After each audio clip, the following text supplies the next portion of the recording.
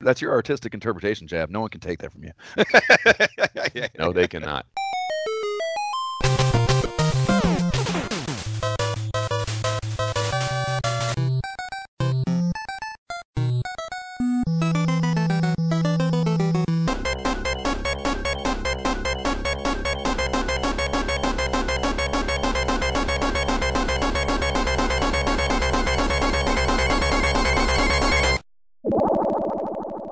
This is the Imperial Scrolls of Honor podcast. I am Josh Folan, And I am Jeff Burns. and we are going to be bullshitting about the formative years of console gaming as we revisit the periodicals that covered it again.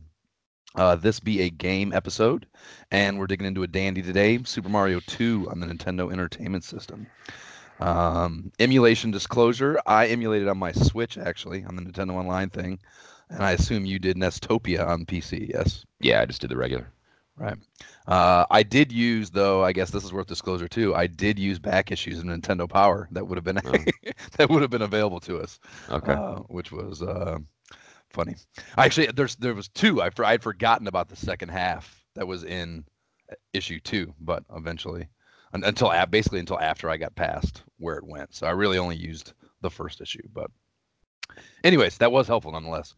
And I would like to apologize for my raspy, gravelly voice and the Buffalo Bills that caused it, particularly for such a historic game. But what are you going to do? That's life. What are you playing, Jeb? Funny enough, I started playing. I'm still playing the Outer Worlds, although I'm a little. Yes, tell me about it.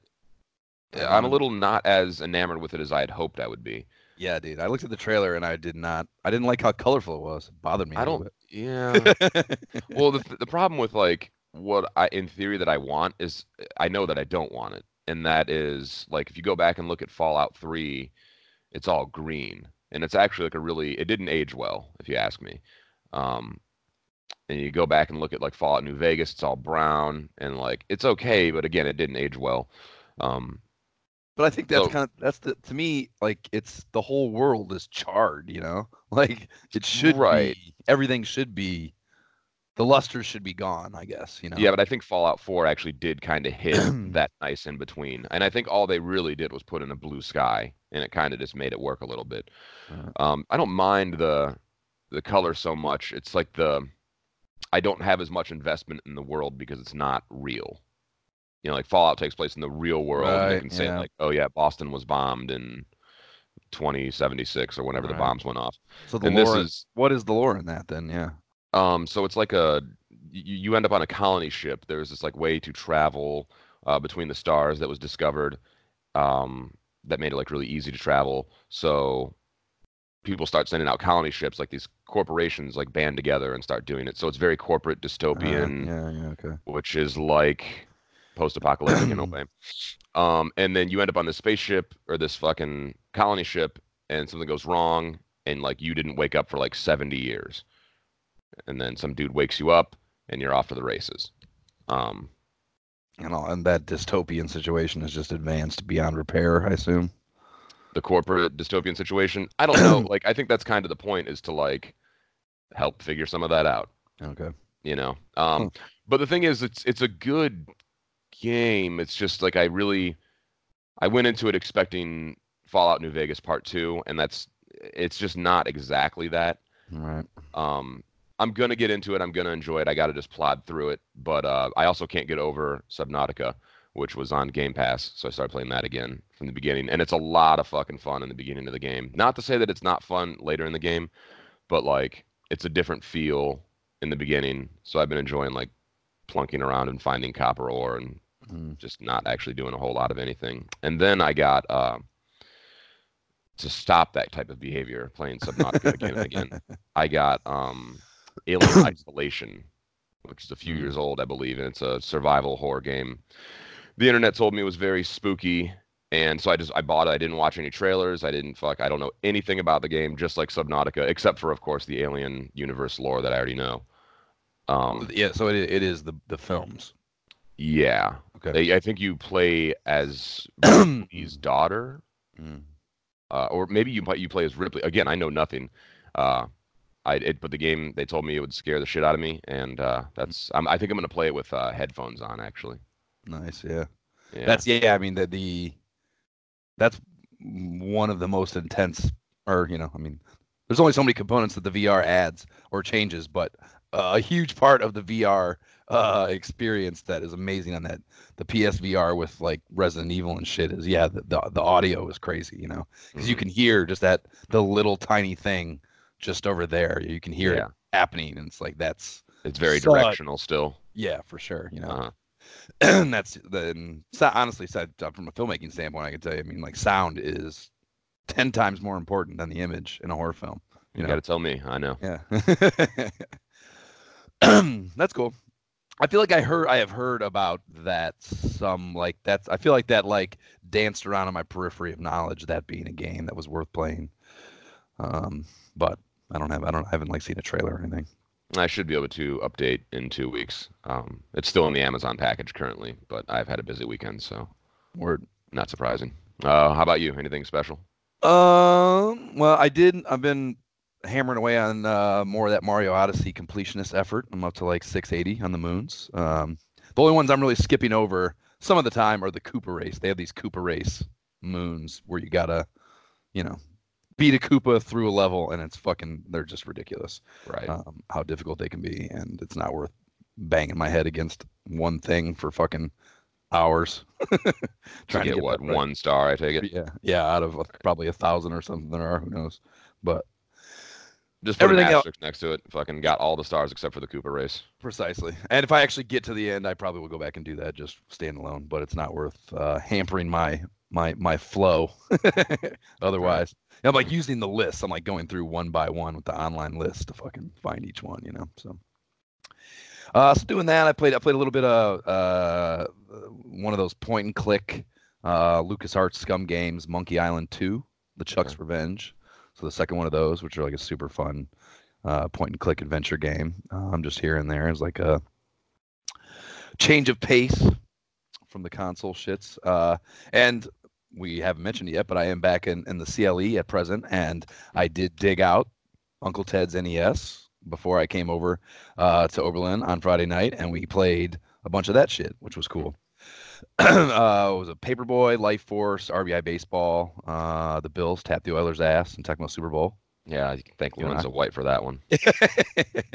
Fucking Lorenzo White's slower than me this morning in the prime of his career. Maybe he was just maybe he was just a poor, they have the poor average. Lorenzo White's always got an excuse. Fucking always got one.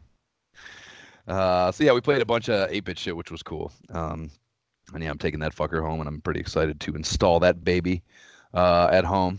I'm not gonna be able to take all the games. I'm gonna have to wait for a shipment. I think I thought I'd be able to jam it into my suitcases, but it's not happening. Not worth Uh, risking it anyways.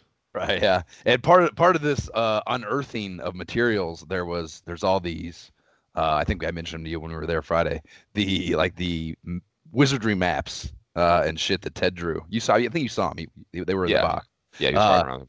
yeah, so I actually took the time to, because it's levels 1 through 9 in Wizardry for NES, or on any system, they're probably the same maps. But I took the time to archive them, Oh, okay. scan them in digitally, so they're preserved for, I guess as long as these hard drives in our lives last, For uh, posterity. for posterity. Yeah. So I PDF them, that and actually the Fexanadu. When Ted Can't went you through. download all that shit or download? Now I'm pulling an Eminem. Um, Remember when you did that? I should download an audio and MP3.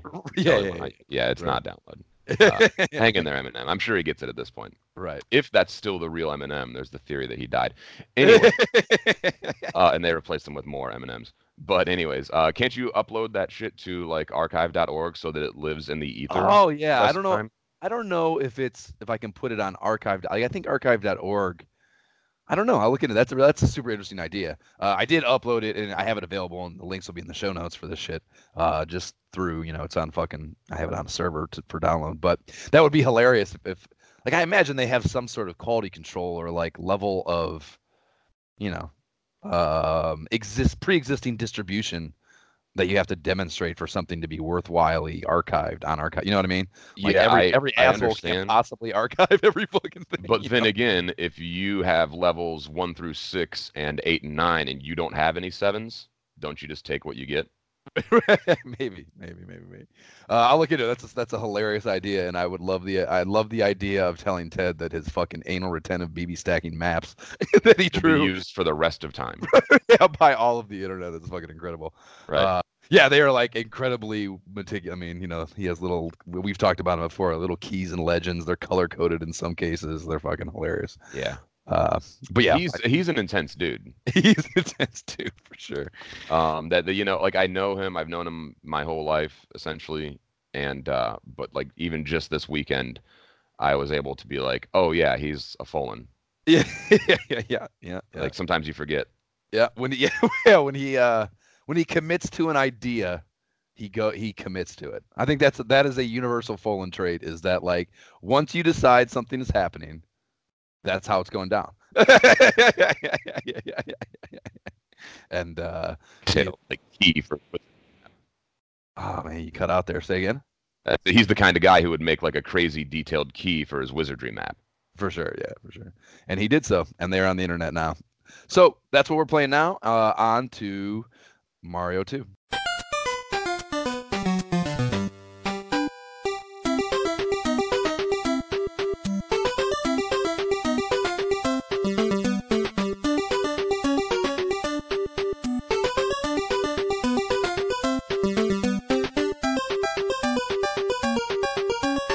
That was the title theme to Mario 2, as you might imagine, kicking off our discussion of Mario 2. Yes. And the story of Mario 2 is this is a long fucking synopsis, but Mario has a dream of a staircase leading to a door to another world. A voice identifies the world as the dreamland of Subcon and asks for Mario's help in defeating the villainous frog named Wart, a tyrant who has cursed Subcon and its people. Mario suddenly awakes and decides to tell Luigi, Toad, and Princess Peach, who all report experiencing the same dream. The group then decides to go on a picnic. Logical. So Next step. wholesome. Right. But upon arriving, they discover a cave with a long staircase. Through a door at the top, the group gets transported to Subcon, revealing their dreams to have been real. And here we go. Mhm. So what kind of game is this, Jab? As if anyone doesn't know what Mario 2 is. It's goddamn Mario game. Side-scrolling platformer, though you can go right and left in this one. Yes. So And vertically, come to think of it. and quite vertically, yeah. Yeah.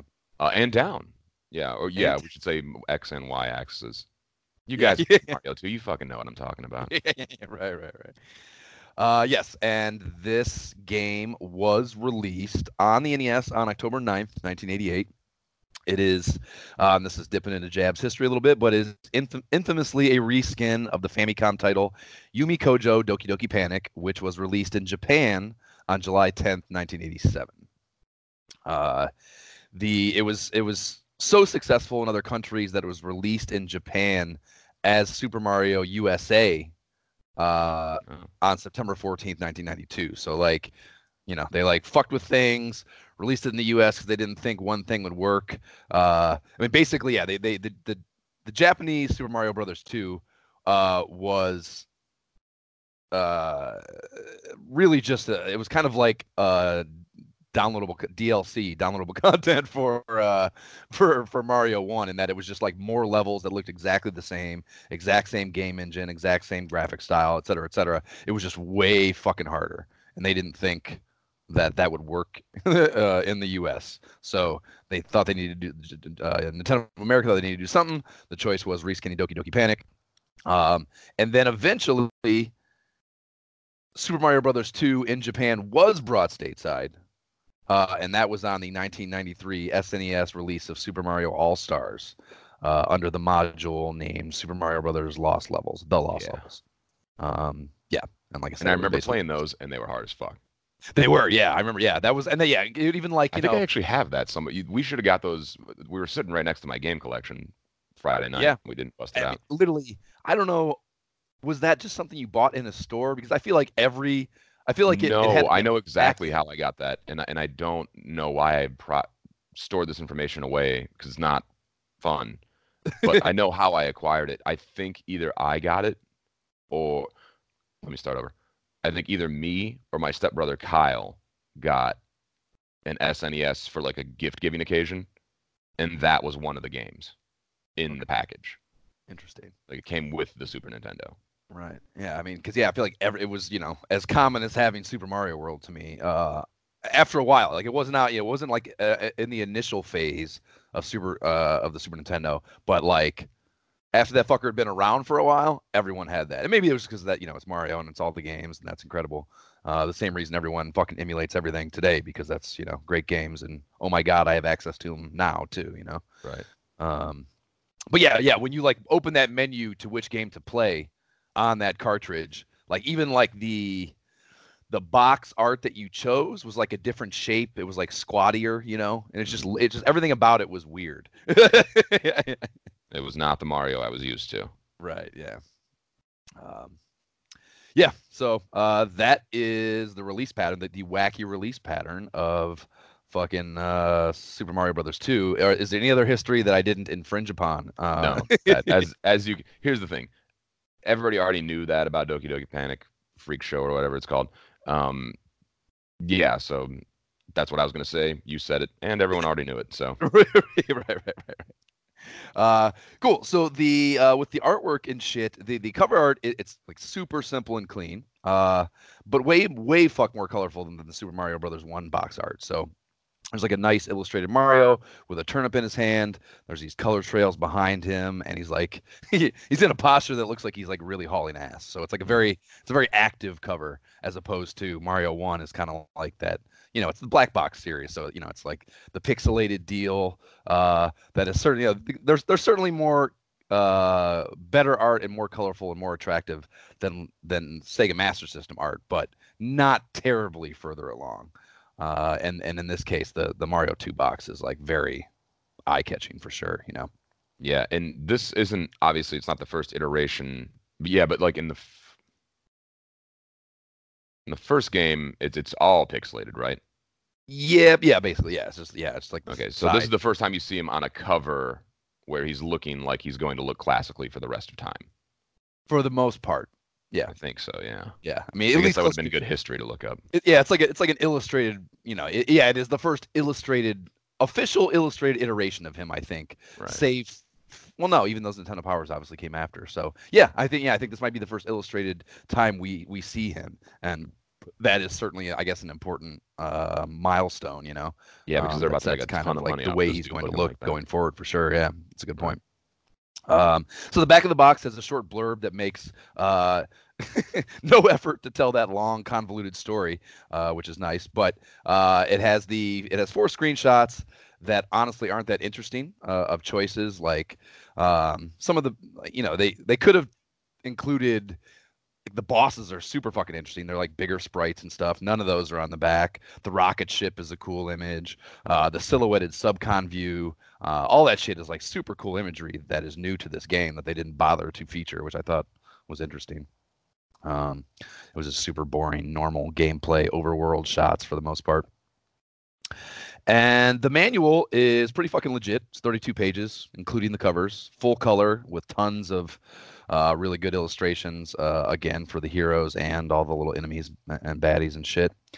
Pages 7, 8, and 9 go into detail about the character differences in 3 categories, which were jumping, pulling up items out of the ground, and running speed when carrying those items.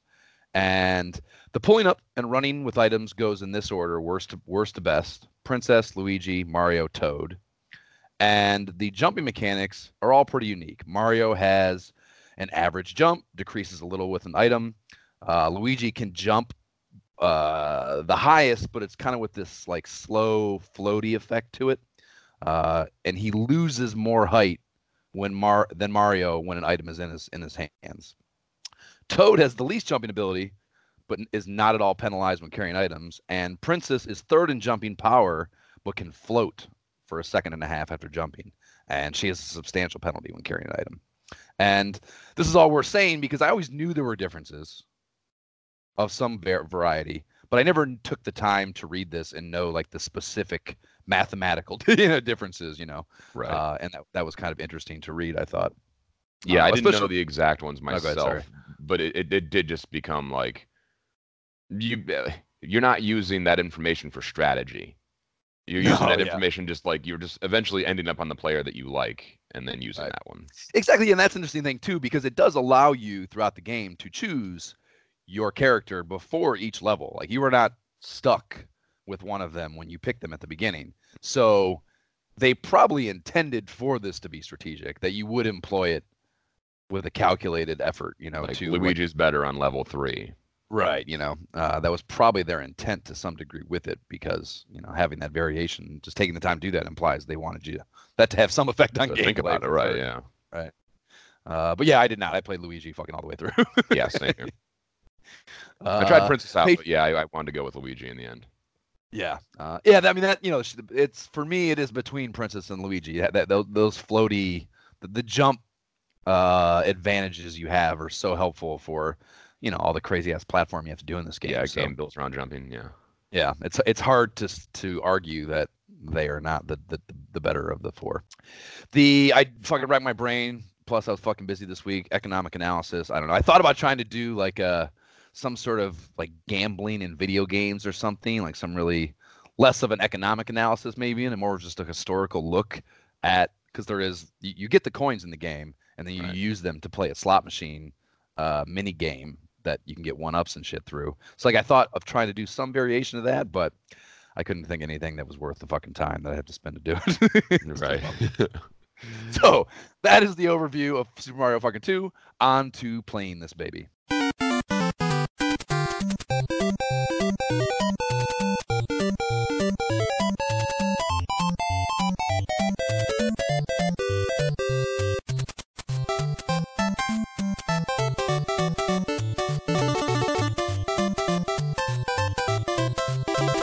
That was the overworld theme. Bring us into the playthrough of Super Mario Brothers 2 on the Nintendo Entertainment System.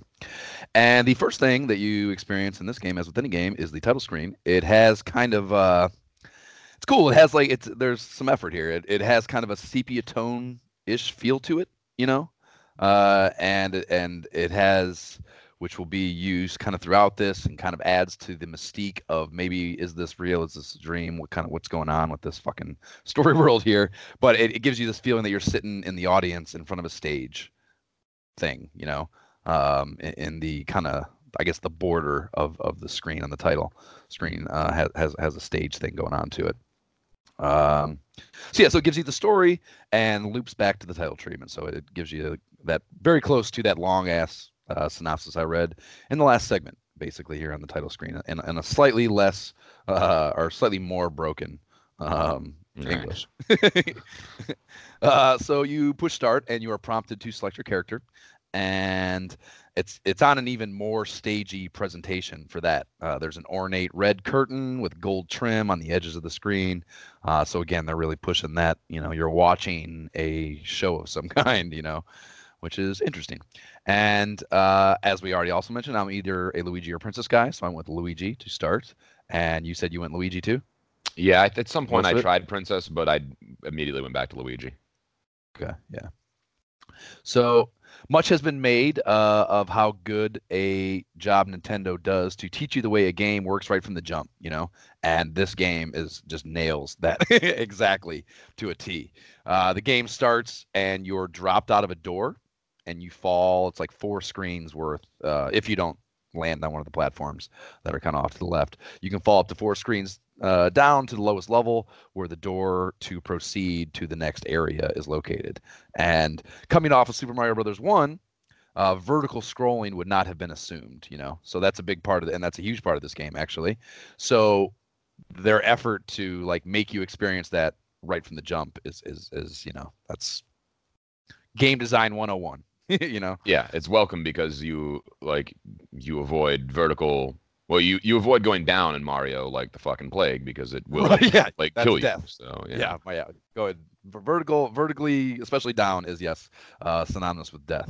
Yeah, so it Previously, is nice yeah, that once they just drop you, you're like, oh shit, like to a degree, I can go down. right, yeah.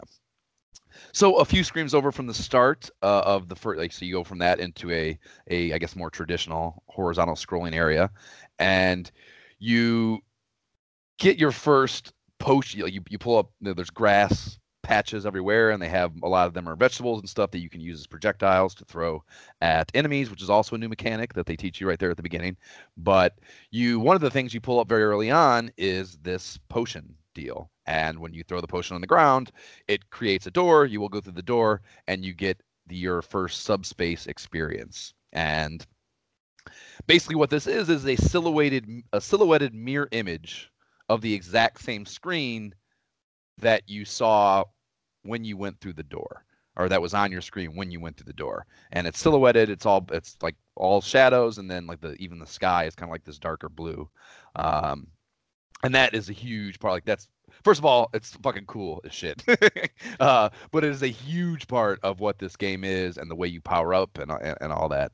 Um, and that's really, I think, a really really cool addition to this. And I think one of the things that makes it so iconic to me, and obviously one of the vast jumps away from otherwise all other Mario, you know, the way the games work, the lore, et cetera, et cetera. It's very cool, you know. Yeah, is it also, and maybe you were getting at this, but I just want to say it because why not? That's what we're here to do. Um, it's when you go through that door, isn't it like you're standing behind the stage? Like, because everything on the screen is reversed, right? Right. I So did. wouldn't that I be like had you were on the stage and then you like put a door there and you stepped back to like behind the stage? I had never thought of that, but I like that as an idea. I think that's what it is. Is it? Okay, yeah. I think. I mean, that's kind of what I was getting from it. I mean, dude, that's your artistic interpretation, Jab. No one can take that from you. No, they cannot. uh, Um, yeah, that's a cool idea for sure. You know, I mean, there's so much of this game. Everything is conjecture. Even people. We'll get to it obviously down the line, but whether or not this game even happened. It's a dream. Like, there's so much of this game that is because they tried to, particularly because and mostly I would guess stems from the fact that yes, they tried to wedge a Mario game into another fucking game. So like, it's not. There are going to be some loose, untied ends. You know what I yeah, mean? there's going to be some inconsistencies for sure. Right. So But that's if you just play with that and like kind of let the community have it and let it go, like yeah, who cares? Like right. make up your Exactly. reason why it happened. Right, exactly. Yeah, for sure, man. So yeah, so you're in this, and as long as you keep it simple, because that's also one of the really interesting things about this is it adds a great deal of challenge, particularly later on when they fuck with you. But where you pick up that potion is not where you have to drop it. You can take that potion anywhere, Yeah. because you can, it's we've already mentioned the back. You can backtrack basically. There is no forced scrolling that is also a Super Mario Brothers 1 staple.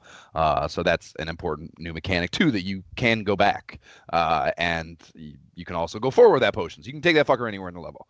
You can't go through a door with it, but other than that, you can take it anywhere in the game. So the problem with that is the mushroom that is often or always, I guess, if you go to the right place, in subspace. Once you go through the door after you break the potion, that's how you power up your character. You go through. It's a white and red mushroom. It's the only thing not silhouetted. So I guess that's of note, and it draws your eyes to it. So you jump on that, and when you pull it up, it adds an extra life thing to your. There's like a little red dots in the upper left corner. Those represent your life bar of sorts, and the mushroom adds another maximum unit to your life, and I believe also fully heals you wherever you're at, in your existing life bar. So that's fucking huge, of course, Yeah. in Big this deal. game, right? So if you don't throw that potion right there where you pick it up on in this particular instance, the mushroom, you will not get the mushroom. So as long as you keep it simple here this first time and throw the potion where you find it, you will get your mushroom, and you will learn that that's how subspace works. And I Right. guess there's nothing forcing you to not explore the first time you're playing this game, whenever that would have been in your life, to take that potion elsewhere and not learn that here in the very first instance. But I think most people probably just, oh, what the fuck is this? And they throw it. And then this game teaches you that very important mechanic. Right. So, um, but yeah, later on, it's a huge deal because they stop making it that easy for you. They start putting that mushroom God the fuck knows where. And that is like later on in the game, that is one of the biggest fuck yous imaginable, because you're like, you need it both for the, they're scarcer, first of all, so there's just fewer of them, which means they're more important. And two, they you need that heal, like you've lost life, and like when you find one of those, you're like, oh fuck, thank God, this is a heal opportunity. So when you get through there, or you either you get one later on and the mushroom isn't there when you go through the door, it is a huge fuck you. Yeah, it's I remember even as a child, be like dropping it and going through and being like, oh motherfucker, Yeah. I'm not gonna get Yeah. anything except like a coin. Yep. Yeah. Some useless coins. You can also pick up cherries in those, but that can also be another fuck you, because if you pick up, that's a mechanic you'll learn too. There's cherry pickups throughout the levels in the game, and if you pick up, I don't know what the exact count is. I want to say 6, 5 or 6, something like that. Once you pick up 6, it will generate a invincible star will float up from the bottom of the screen somewhere, and these subspace areas are timed. You know, Oh yeah, so yeah, we haven't mentioned that. That's right. right. So you only have a certain amount of time in And there. it's kind of And an urgent timing. sure, yeah. I mean, it's only, I don't know, fucking Like, 8 don't fuck seconds. around when you go through the Yeah. door. Get the mushroom and then grab as many coins as you can and, get the fuck out of there. Right. And if you don't, yeah, if you don't, because you can go back to the door voluntarily. If you do everything you want to do, you can go back to the door voluntarily and end it. But otherwise, it just evaporates and you go back to right where you went through the door in the normal overworld. So if you generate that star in subspace and it starts to float from the bottom of the screen, if you don't get it before the time finishes, the time allotted finishes in subspace, it just vanishes and you don't get it, which Yeah. those stars also are huge helps. uh, particularly in the later levels, so that's another like those subspaces, like they giveth and they taketh away. Indeed. Yeah. So yeah, so that's the subspace thing, and that's an incredibly important thing that it teaches you right from the jump, and that's cool.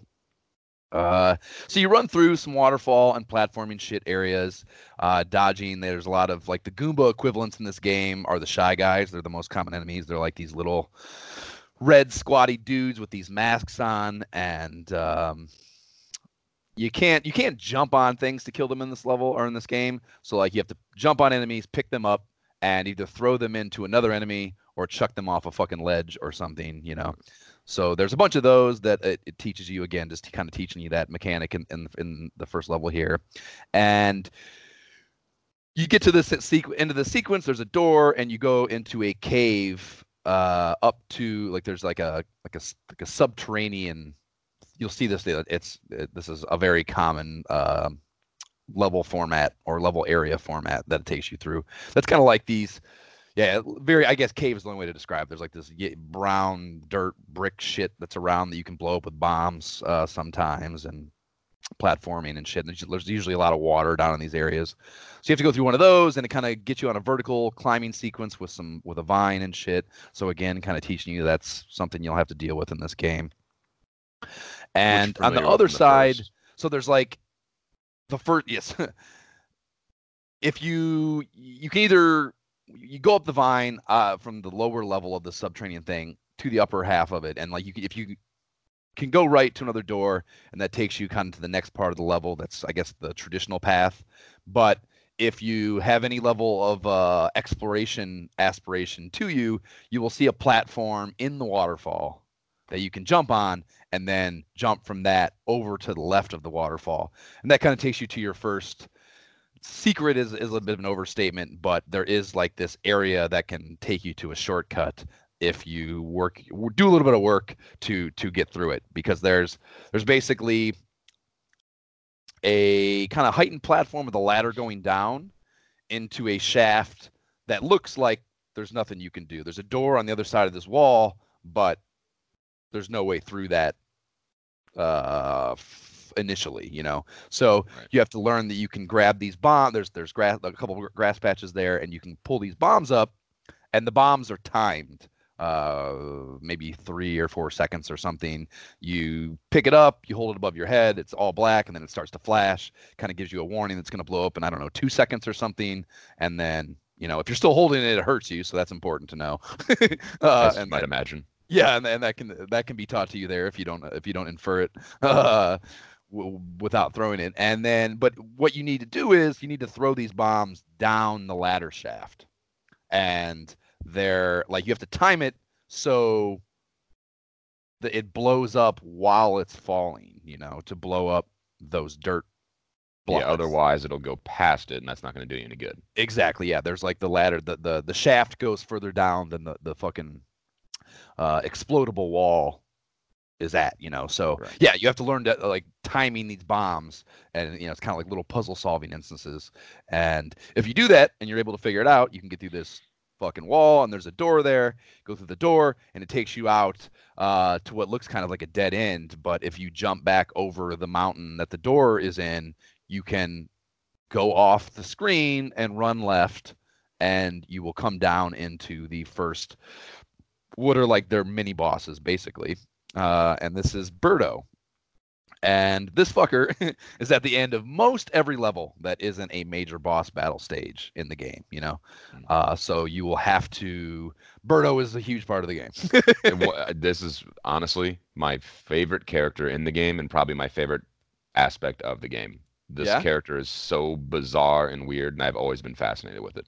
So first off, like, it's a super interesting character. If you know the backstory, that's super interesting. Even the introduction of this character is interesting because in the instruction manual, it says the name of this is Ostro. Okay. And through various online sources, I have cited this as being an error, and we know it too because we call it Birdo now. So clearly, the correct name worked its way into the the zeitgeist, even despite that error. But Mm. the description reads in the instruction manual, even though it's called Ostro, as he thinks he is a girl and spits eggs from his mouth. He'd rather be called Burdetta. And this, Right. Yeah, I forgot yeah, about yeah, that. yeah. So this This is description, even more interesting. Wow. They're like exactly, playing with yeah, like transgenderism. Like yeah, that's fucking precisely. insanely progressive for 1988. Right, yes, without a doubt. And this, compounded by the further fandemonium speculation, has led to much being made on the internets of the indeterminate nature of Birdo's gender. Yeah. Yeah. So even more interestingly than just that ambiguity, perhaps is the way to describe it, its gender has oscillated from male to female and back many times in manuals and other lore materials in its numerous appearances over the years. So Okay. it's even referred to as a non-binary it in the Super Smash Brothers Brawl manual. So yeah, it is moved from male to female and even been referred to as it at one point. Nice. Yeah, which is fucking incredibly interesting for a fucking children's targeted video game. Yeah. And the it's also often referred to, and I got off the Nintendo train for a little bit, and I've never been into Smash Brothers. As like I don't like fighting games really, so that is where a lot of these Mario characters have worked their way back in. And because I didn't play those games, I never saw this or really was Yeah, they're exposed. not for me either. Right. So Birdo is often referred to as the partner of Yoshi. Really? And yeah, and those instances always refer to Birdo as a she whenever it's the partner of Yoshi. Okay. Always. Every time. And it never occurred to me until doing this research that like its physical similarities to Yoshi. That never clicked for me. Mm. But it makes I can totally buy it. Like, yes, okay, that is the same species. I totally get that. Yeah. See how that Um, works. yep. So that's fucking incredibly interesting. And yeah, I mean, whatever the case, it there's an incredible amount of gender role manipulation going on here, physically and mentally. Right. And that's fucking wild and yeah, really, really out there for a Nintendo game, I think. Yeah, because not only that, yeah, Nintendo who won't even like put crosses in there. Not to say that like Right. Yeah. not to say any of that, but the point is they could have just easily made it a boy or a girl. Right. Yeah. Like it would have been the easiest fucking thing in the world to just be like, yeah, this is Birdo or Birdetta, and that's the story.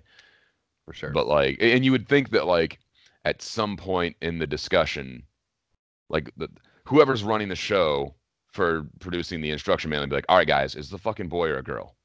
Right. Like Yeah. one or the other, dude. And they were, they came to the conclusion they're like, I don't know, why not both? Right. Like Nintendo of America chose to censor that shit. All because right. they thought Americans fucking couldn't handle it for whatever That's a reason. Well, good they point. probably Yeah, yeah. and they were probably right. But Sure. it's interesting that because this, we've already talked about the history of the game, being this adaptation of that of Doki Doki Panic, and shoot, like this is a Nintendo of America decision. Initially, the entire existence of this game is a Nintendo of America thing. So the Hmm. fact that this solely American design targeted release had something like this in it, and Right. I almost think it's like, uh, and I guess I should have done the research of this and I didn't, but like I'm guessing that that is a entirely pre-existing Doki Doki Panic thing, and that Birdo is not a new, like they didn't reskin the enemies. I'm guessing all those are the same, in Right. Doki Doki Panic. So they probably just, yeah, literally just they didn't fucking take the time. They assumed it was a Nintendo, it's a Nintendo thing. It must not be that bad. You know what I mean? Or Right. it must not conflict with our values or whatever the fuck their stupid ass So terminology you're is. saying in Doki Doki you believe that in Doki Doki Panic, this gender ambiguity was already in that character, and they just rolled Exactly. with it. Yeah, Yeah. I could see that. Yep, and they just didn't, because there's a few, there's like the, I can't wait till we get to it because it's an incredible game. But the Maniac Mansion port, there's a really cool article online that I think one of the developers, I'm pretty sure, is where it's an interview with them, and they talk about all this because Maniac Mansion is crazy, and Yeah, it actually is a fucking insane game. yeah, and the censorship in that to the Nintendo for the Nintendo port is vast and widespread.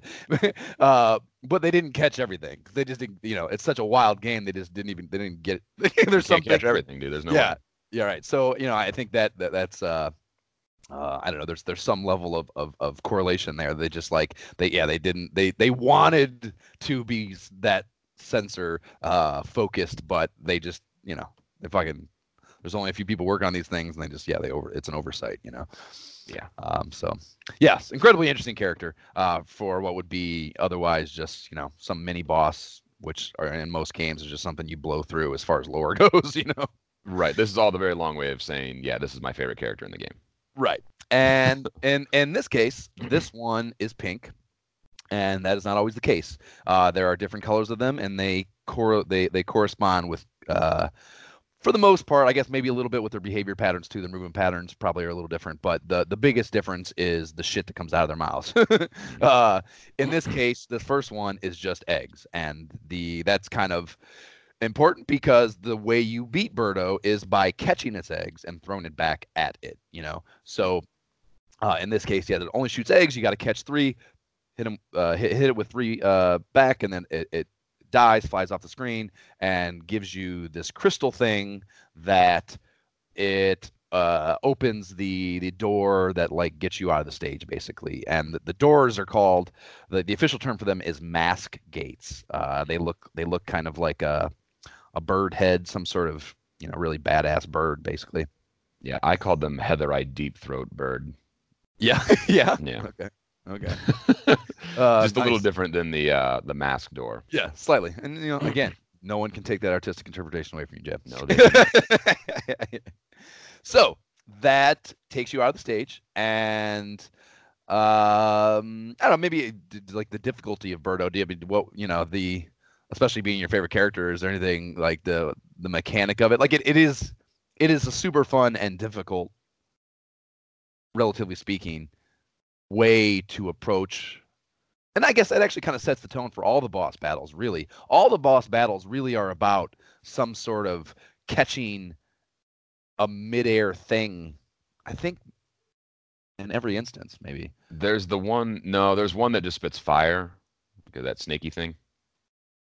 That, yeah, I guess that's true. You don't have to catch anything in that case. You have to use the mushroom, Yeah. just throw them back. But yeah, I mean, much of this game is about the bosses are about catching something and throwing it back at them. Right. So again, at the first level, it is teaching you that, and that's cool and a good job. But it is not the first time you experience it. I can't remember what it was like because I was so young, but I'm sure it was like, holy shit. Yeah, because like your natural instinct is to avoid the things that the boss is throwing at you. Like Exactly. Yeah. Any your projectile, entire like, career of Nintendo has taught you to yeah, avoid that shit. yeah. Yeah, so I like that boss. Like I said, is my favorite character. That little part about avoiding the shit that the boss throws at you. Oh, and I think that Birdo makes a really sad noise when you finally kill it. You're right. Yeah, agreed. Yeah. Agreed. It's kind So of yeah. Can you it's recreate always it for me? bittersweet to. Oh, I don't remember it off the top of my head, but It's I like remember. yeah, You, it's like a kind of a garbly noise, I think. But yeah, that's what I mean. It's always yeah. kind of it does belie like some sort of physical struggle on Berto's part, and that's kind of a bummer. That's a nice touch. Yeah. Yep. So when you do, so you walk through the bird head, it opens up real wide for your entire width of even if you're big body, and Yeah, you there's walk a neat through look. there, and then it like closes behind you, which is cool. And you are then presented with what they call the bonus chance slot machine game. And as we mentioned in the subspace areas, you pick up those coins that are like basically all the grass patch. I don't think we said that specifically. The grass patches in the subspace area all are coins. If you, and it's important to say that you have to have them on the screen when you go through. You can't have pulled up the vegetables, which is also like a little kind of somewhat of a fuck you, but more about like it gives the game replayability or like it you have to learn where the potion is so you don't burn the grass patches before you go through the subspace door because then they won't be there in subspace. Yeah, if To you find the door is the last one, there's not going to be any coins to harvest. Yep, yep. So yeah, however many grass patches are on the screen, after you get your mushroom, ideally, you can then pull those up and you get coins. And at the end of these stages, you are presented with this bonus chance slot machine game where you can use those coins to earn extra lives. And the breakdown of the prize system is a if you get a there's it's mostly I guess it's all like it's like there's a the turnip, there's a cherry, there's a I think there might be a small turnip and a big one. There's a shy guy. There's a shy guy. Yeah, just a few avatar things that are in the game. Not It's really. very slot machining. Yeah. Oh Like yeah. it, I'm just saying what the actual things are though. Like it's all they're all just like things you can pick up or enemies, I I feel like guess. those are all things that are in every slot machine as well, though, Well, not shy guys, but yeah, close to. except for shy guys. Yeah, close to. So yeah, so if you get the cherries are one of the things, and those are kind of I guess they're like the sevens, maybe the slot machine equivalent of sevens, or whatever the slot machine is themed as. It's the top prize. And if you get a cherry in the left column, it's worth 1 life. If you get a cherry in the first two columns of the three, it is worth 2 lives. And if you get all three cherries, it's 5 lives. And then any other symbol, you have to. The only way to get a prize is if you get three in a row, all the same, and in those instances you only get 1 life. So you're definitely cherries are the target by a mile, basically. Right. And I find there's really I'm sure there might be a strategy to it. I'm really usually good at that shit. Like I'm really good at the mini games in Mario 3, like the stopping, like the slider game where the things Yeah, go. there's a way to learn that one. Like, and Yeah, if you do it that way, you'll never get it wrong. yeah, you can nail it for sure. Right. You can This always one, get the star right. yeah, this one I was not as easily able to infer a No, I went reliable. random on this one. Yeah, I got to the point where I was just spamming. Yeah. Right. And also because I was save stating on the Switch, and extra lives are rather meaningless too. So, Didn't really matter, right? Andy, I think even if you don't do that, I mean, later on the game gets hard, and I'm sure it would become a factor. But you are with this, you get a lot of coins basically, and even just spamming this bonus chance game, you will get a lot of extra lives. Right. So this game is not chintzy with the Right. lives at all. So then we were on to World 1, 2, and I guess that kind of brings up the topic of the structure of the level system. And you get basically 3 levels within each world. So there's like 1, 2, 1, 3, 1 on 1, 2, 1, 3. And then after that, you get like a little, that's where like you like play the full 1, 3, often in cases, either getting a Birdo at the end or at least a crystal that represents where Birdo could have been, and then you get it's kind of like a little mini area that the bosses are in. So Mhm. kind of a 1-4, or a fourth level to some degree in each world, with the exception of the final one. 7 only has 2 levels and then Wart. So that's the way the game works, and we are into World 1, 2 now, and you start in front of a mass gate, and there's a Pidgeot swooping down at you is what they're called. And this is basically it's not a shy guy, but it looks kind of like one. I guess it's a bird is really technically what it is, but it swoops down at you on a magic carpet. So you in front of you is this massive chasm that you're clearly not going to be able to do anything about if you don't have something to fly over it. So that kind of forces you to go, okay, maybe I need to get that carpet.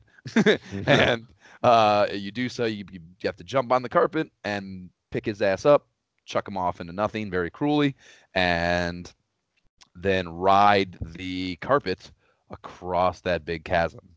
And that is cool and also a new thing and really cool addition to the mechanic of the game. I wish because the magic carpet eventually, it's again kind of just guessing at the time span, maybe 15 seconds before it starts to flash for a couple and then goes away. And if you're not over land by that point, you will just fall and die. You will So fall into the nothingness as well. right, yeah. So that's it's. I guess they find ways to work around it where they force you to use this, but I don't know, it's just a really cool thing that I kind of wish was in the game more. It is relatively sparse, I feel. I forgot about them until that first encounter, and then I was like, oh yeah, that's why I like this game because it's got Yeah, a lot of fun things in it. But like you said, it's not there enough. yeah. It reminds me of the big boot in Mario 3. Like an incredibly Yeah. cool thing that is just not that used enough. Yeah, I liked having like the big boot or like the frog suit just Right. because it was so different. Yep. Or the Tanuki is the really Yeah, the dope suit. raccoon is it? Yeah. Well, Or no, the raccoon is like the leaf, red the panda? base thing. But there's a tanuki. Yeah, it looks like a little bear is the icon Yeah, for the that's the item. one I'm thinking of. Yeah, and it's super rare in the game. But when you can turn into a statue, and that you're invincible for a few seconds, and yeah, it can also fly like the raccoon. And yeah, it's just really Every cool. time I think of a Mario game, like if I think of any Mario game in isolation, I'm like, oh, that's my favorite game. Like if I'm like Yep. Mario 2, like, oh, that's my favorite game, my favorite Mario. Oh, Mario 3, like that's my favorite because they're all so fucking good. Yep. Yeah, they don't. That's fucking And Nintendo's then got it Super down, man. Mario World for fucking SNES is maybe the best game ever made. Yeah, I am not nearly as enthusiastic about that Same. game, but I certainly respect that it's a good one. Yeah. Um, yeah, Anyway, sorry, I got you off track there. no, no, we're talking about Mario, Jab. Is what we're talking about here. Mario Doesn't matter. 2. Doesn't matter what about Mario. As long as we're talking about Mario, we're on task. All right. So you are then first introduced to these big jars that you can go down into after you fly across that chasm, and the second of the two jars has a key that you need to retrieve. You pick it. It's like a big, looks like a key, big gold key, and you pick it up. And the mechanic is you need to take it to a locked door that if you didn't go down and get this key as you were just going through, you will eventually get to without a key and be like, oh, I need a key. And you will backtrack. Yeah, it's uh, pretty obvious you need a key. right. Exactly. Yeah. And then you would backtrack eventually, hopefully, to this jar. And that's where the key is. And you go down into it. And when you pick these keys up, you are then attacked by this is one of the massive. Yeah, the game throws this at you a lot, and when you pick up the key, there's these things called Phantos or Phantos. I don't know the exact pronunciation, but they're like these masks that look like they're just kind of decoration before you pick the key up. But one of them will then detach from the wall and start relentlessly coming after you, and kind of it does this thing where it kind of swoops around the screen left to right in a flying motion, and then it can also kind of what do you call that, screen clip, or where you can like go off one side of the screen and they come up on the other. So yeah, they relentlessly chase you while you have the key in your hand. You can throw down the key and it will fuck off for a second, but or until you pick the key back up as like that, and that's like your best defense mechanism because it's invincible. You can't kill it. So you need to, yeah, the only way to avoid it, other than just dancing around while you have the key as it flies by, is to throw it down and make it fuck off, get your bearings, and then like design a Proceed. design a fucking a route of attack to get to closer to the door and pick it back up and go. And in this case, you get to jump out of the jar with the key and take it over to that door in the overworld and unlock it. And you just hold up just like you would go in any door, and it uses the key. But yeah, that's a really it's one of the major pain in the ass challenge mechanics of this game, Yeah, because it's an early. It also seems to me, at least this is my artistic interpretation, um, it seems to be like an early version of what are those fucking the ghosts in oh, the later boot Mario? goes, Yeah, yeah, like how you when you turn around they'll come after you, but when you look back at them they'll yep, stop.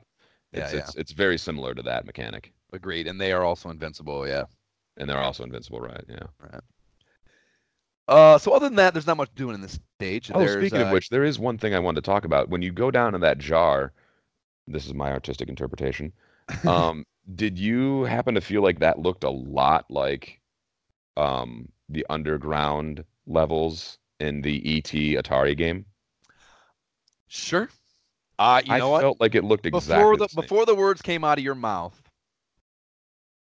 I was like in my mind trying to search where is he going with this, and the only thing that came in there was yes, ET on Atari, and so Doesn't it yeah, look like that? sure, sure, yeah, no, it absolutely does. Yeah, In my mind, that's a programmer shout out. you think? Okay, In my mind, could it could it's be, more you fun in know? there. Yeah, you'd have that. That would be that's an incredible thing that you could never find out probably. Yeah. Because I think even if you talked to whoever the hell programmed this game initially, they'd never admit that. Unless they like had their name on the ET game and they just couldn't hide. Right. Like, Well, are you the Howard. same Jeff Burns that worked on ET? No, yeah. Howard Warshaw is the programmer of ET. He is, famous because that game is famous. Yeah, And there are countless interviews with him about that, and he definitely never worked for Nintendo of Japan.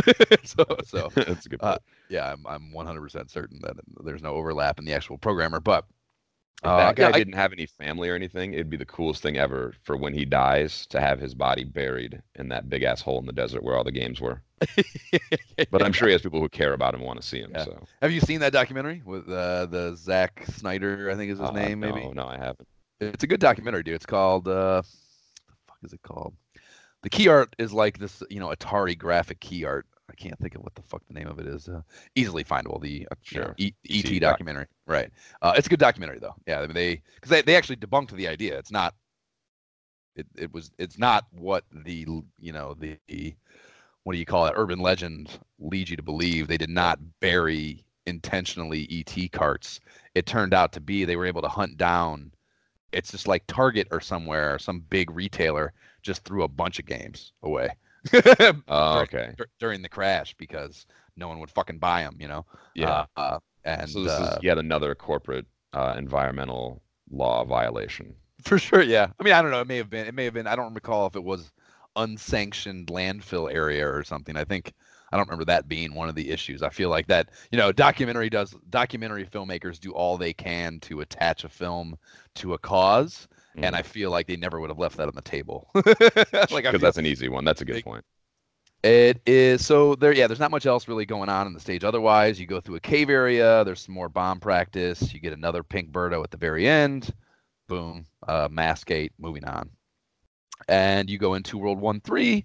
And the first half of this is an overworld waterfall and log platforming sequence that's, a little slightly more challenging than you've got to so far. So that kind of lets you know that this game will have that intense platforming deal that Mario was founded on And boy, for does sure. it.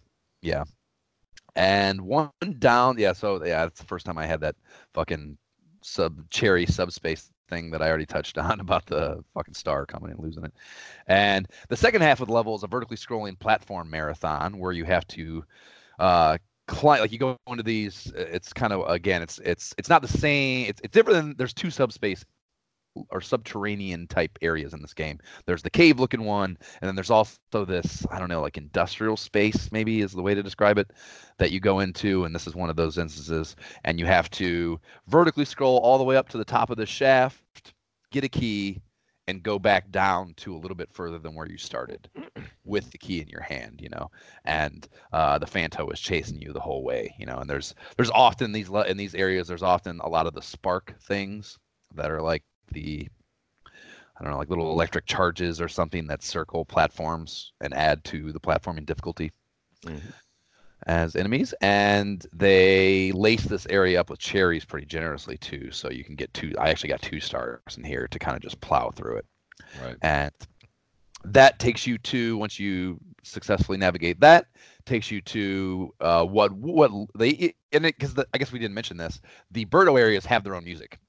And then it's kind of like this hectic, let you know you're now in a boss area music, and they do that music even in instances where there is no Birdo and it's just a crystal sitting there on a platform right in front of a mass gate, Right. which is sometimes the case in the third levels of stages because you're going straight to a boss battle you know. So Mhm. they kindly alleviate the Birdo appearance. Though I did find that like in those areas they had more regular enemies. Sure, Like sometimes, those yeah, areas are a no, little more intense. yeah, no, I mean, this is not at all a universal situation. In this case, it is just an unintended crystal with the music, no enemies though, you know. Okay, maybe I don't remember that one specifically. It doesn't matter. Yeah. Well, I don't think maybe. Yeah, I didn't write any enemies down, so I don't think there is though. I'm pretty sure you just go through that door and there's just sitting on the platform. But yeah, no, there are ones where yeah, you go in there and there's a bunch of crazy shit happening later on for sure, without a doubt. So yeah, you pick up the crystal, you go to the mass gate, and then it drops you into again. All the boss battles are in kind of. It's not the exact same thing maybe, but very close to an industrial themed space, Mhm. kind of like it looks like metal, kind of the platforms and the walls and stuff kind of have this metal look to them. Yeah, and just like And a black background. right. Yeah. And so yeah, it drops you down into well no, not the it's not black the not where the not the Birdo area, the like where Mauser is in this case. It has kind of like a bluish hue to it. Oh, that's right, right. Yeah. Okay. Yep, yep. Right. So, yes, this first boss battle for World 1 is Mauser. And Mauser is described as, in the instruction booklet, it is a bomber of bad dreams that destroys good dreams. It is proud and doesn't believe that it is just a mouse. And it is a mouse. Or it certainly looks like one, anyways. Yeah. And he's got, like, all they do a good job of making all the bosses villainous, because he does have like dark shades on, and he looks like he's not your average mouse for sure, No, Uh, he's kind of a badass, you can yeah, tell. for sure. And his mechanic is so well. First, it has some bombs out on the platform because there's one of those dirt walls that you have to blow through to even get into His Mauser's area. chamber of horror. Yeah, and so you can yeah I get that's almost like it's starting you off with a bomb to let you know how you actually damage this guy. I think Mhm. that's a little bit of a hint, and because that is how you beat him. You can take one over there, but you have to use one or two to even get to the wall. So you can't use all the bombs over there. You will need to catch some to beat his ass, Mhm. and that is the mechanic. He's on this platform that's up above, kind of where you have to run around at the bottom below him, and he throws bombs down that are like any other bomb you grab out of the ground, and they after a few seconds start to flash and then blow up. So the mechanic is he chucks them at you. You can pick them up after they hit the ground, but that gives you way less time. So ideally what you're doing is you can literally jump up and just you don't have to hit anything. You just if they hit your head while they're in midair, you will catch them, and then you have them above your head, and you can either chuck it right back at them, or you can do what is kind of the cheese tactic of this level or of this boss. If you just run below him and jump up, you can kind of just set it on the platform. You like jump up through the platform when he's on the other end of it. You can kind of just jump up, hit the throw button, and he just like drops it on the platform. Yeah. And then Mauser will back up into it at the time that it is blowing up, and you can hit his ass 3 times that way, and he's fucking dead.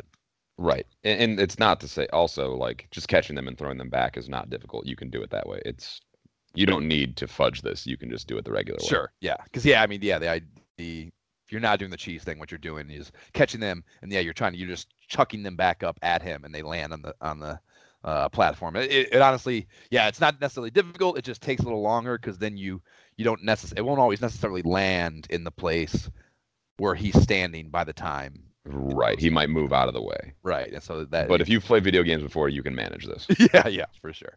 Yeah, it is by no means impossible. So he blows up, and or he like they also the bosses also make kind of it's not the same as Birdo, I don't think, but it's like a little bit of a catastrophic sound. It's like a very alarming like or some shit like that when they die, and he like kind of I think he flashes a little bit and then flies off the screen, Mhm. kind of frozen. He like goes up into the air a little bit and then flies down through the bottom of the screen is how they die. And then a door comes up, one of those doors that's kind of like it's like the projection of light from below, is the way it looks, I Yeah, there's guess. like light shining through the rectangle. Right. Yeah, and that's the doorway. You go through it, and then you were on to World 2. And World 2, they go Egyptian desert theme for World 2. And I love pyramids and Egyptian shit. It's one of my bucket list things, going to Egypt and Cairo and checking out the pyramids and shit. So I always love these. I like the I think it's the second level in Mario 3 too, actually. I Hmm. believe it's the second level, or the second world rather. Hmm. But yeah, I love that one too. That world is great in Mario 3 too. The Oh, pyramid. that's right. It is. Yeah. I don't know if it's specifically the second one, but it's definitely an early one. Right. Yeah. And that's cool. And even on like Super Mario Land, I love the. It's not. It's. Yeah. I mean, no. I shouldn't say kind of. It is absolutely an Egyptian level. I want to say it's like maybe World 3 or 4, later in the game, and it has very cool music. Like even on the Game Boy, they did a cool. Mario did a cool Egyptian themed Fuck. world. Yeah, So I think I remember the music being really. That's a fucking hell of a game. Mario. Every Mario game's good. yeah, Every time. they're all good. Well, they spend, that's the release game. They spend a lot of time on them. Sure, it's their flagship Yeah. series. I get it, but I'm still amazed. Like it seems like literally, if the fucking Super Mario RPG for Super Nintendo is one of the best RPGs that Yep. nobody talks about. Good game. Yep. No, yeah, fucking they don't. I know. I shouldn't say there are bad ones because they've made so many little dumb little side shoots of the story world. That there are some dumb Mario games, but all the mains, like the primary. I guess they're not always technically platformers, but the primary story games are always fucking off the charts Right. great. If Nintendo puts some effort into a Mario game, it's going to be good. Yep. So they drop you into these sand areas throughout this world where you have to pull up the sand below your feet. And there's one of these rather early on here in World 2 where it's kind of like they're like levels of this sand stuff that you can pull up and kind of dig through. And they each time you pull one up, it drops you to the next. And they're just one. It's not a pixel, but like one unit. Box. Yeah, one tier. And there's like, I don't know, however many tiers of this, and you dig through, and when you pull the sand out from below you, it goes away entirely. So if there's a shy guy on a level above you, and they just the ones that they just walk back and forth, and they walk right off any platform they get to the edge of. So if you dig down below and just dig straight down, and these shy guys, you will dig past these shy guys. That's the whole point of this area, is to dig past them and get to the bottom.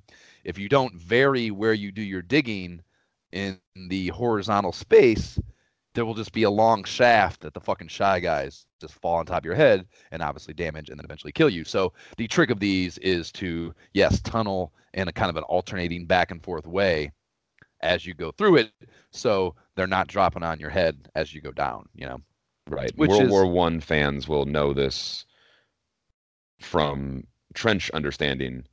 You got to dog leg your tunnels. Otherwise, somebody's going to get in your fucking trench and they're going to look down a straight mile of people that they can shoot and kill. You got to put some curves in there. They call them dog legs. yeah, okay, You got to there you dog go. leg your tunnels in Mario 2 or the Shy Guys will fuck you up. Great terminology. I've never heard the terminology. That's great. You're welcome. Yeah. So yeah, it's a cool and tricky mechanic that is not easy to master because I mean, even after all, I know this and I played this game a million times, and this is early on in the game. So pretty much every time I've played this game in my life, I've gotten to this point, and I still will take damage in these areas sometimes because you're just you're trying to hurry through it. Of course, it shouldn't be a big deal, but you still get caught sometimes. So Right. it is a without a doubt a tricky little um, part of this game that they throw at you many times, and there's a lot of different variations of this challenge, throughout it. So that's cool. I remember falling for it many times as a child. Yeah, for sure. And we also get our first appearance of Pokey, the cactus enemies, and they are super cute. Yeah, they are. They're not in my top favorites of the game, but I'm a fan of them. Yeah, I like them a lot. Yeah, they're like, I think are they 4 I think they're balls four high? tall.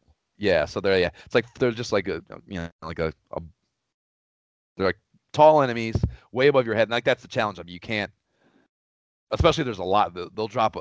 Usually, the trick of making these imposing to you is there's more than one on the screen. So you need, and they move back and forth. They don't just move in one direction. So they kind of home in on you, and they're only one thing wide. So if there's a bunch of them like landing on their heads and riding them is difficult. But that's the trick. You basically have to when you land on them and you pull up like the way you attack most enemies, you pull them up. When you do that, it only pulls top of the four balls off, like his head, and then the next one becomes its head. So to kill them and make them go away entirely, you have to do that 4 times, or hit another one with one of the balls, and that can kill the pokey entirely. But you have to hit it in the top head, right? You can't hit it in the lower. You have to hit it in the head. No, you have to hit. If in fact, I think maybe you have to hit it low. I think the highest Really? one you hit is where it knocks it down to. I think the goal would be to hit the bottom one. I'm pretty sure you don't kill the whole thing if you don't hit it. That would seem generous because they're so big. Right. Obviously, I just jumped over these and ran past them. So Right. Either way, very cute and cool enemies. I like them. So that's really all it's doing in 2-1, 2-2. You get a lot more of the same here. We do get our first different Birdo at the end of this, though. It's red. And the red Birdo means it occasionally shoots fireballs. So that is, of course, a huge difference because not everything coming out of its mouth is now a projectile for you. It is something you need to avoid entirely. And here, it's not as big an issue because it gives you a lot of space to work with, and you have time to read and react that it is a fireball that came out of its mouth, unless you're trying to attack it in close, which I would never recommend.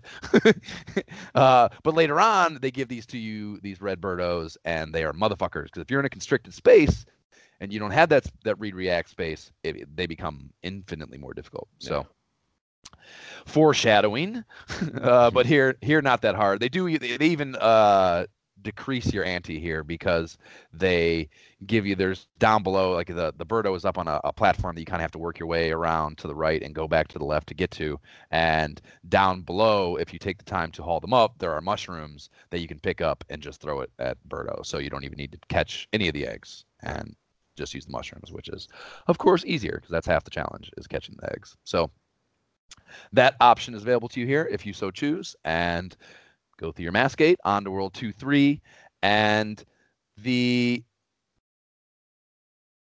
go through this whole level, and this is like the first instance of using the potion in a place where the mushroom, it's not where the mushroom is not where the potion is.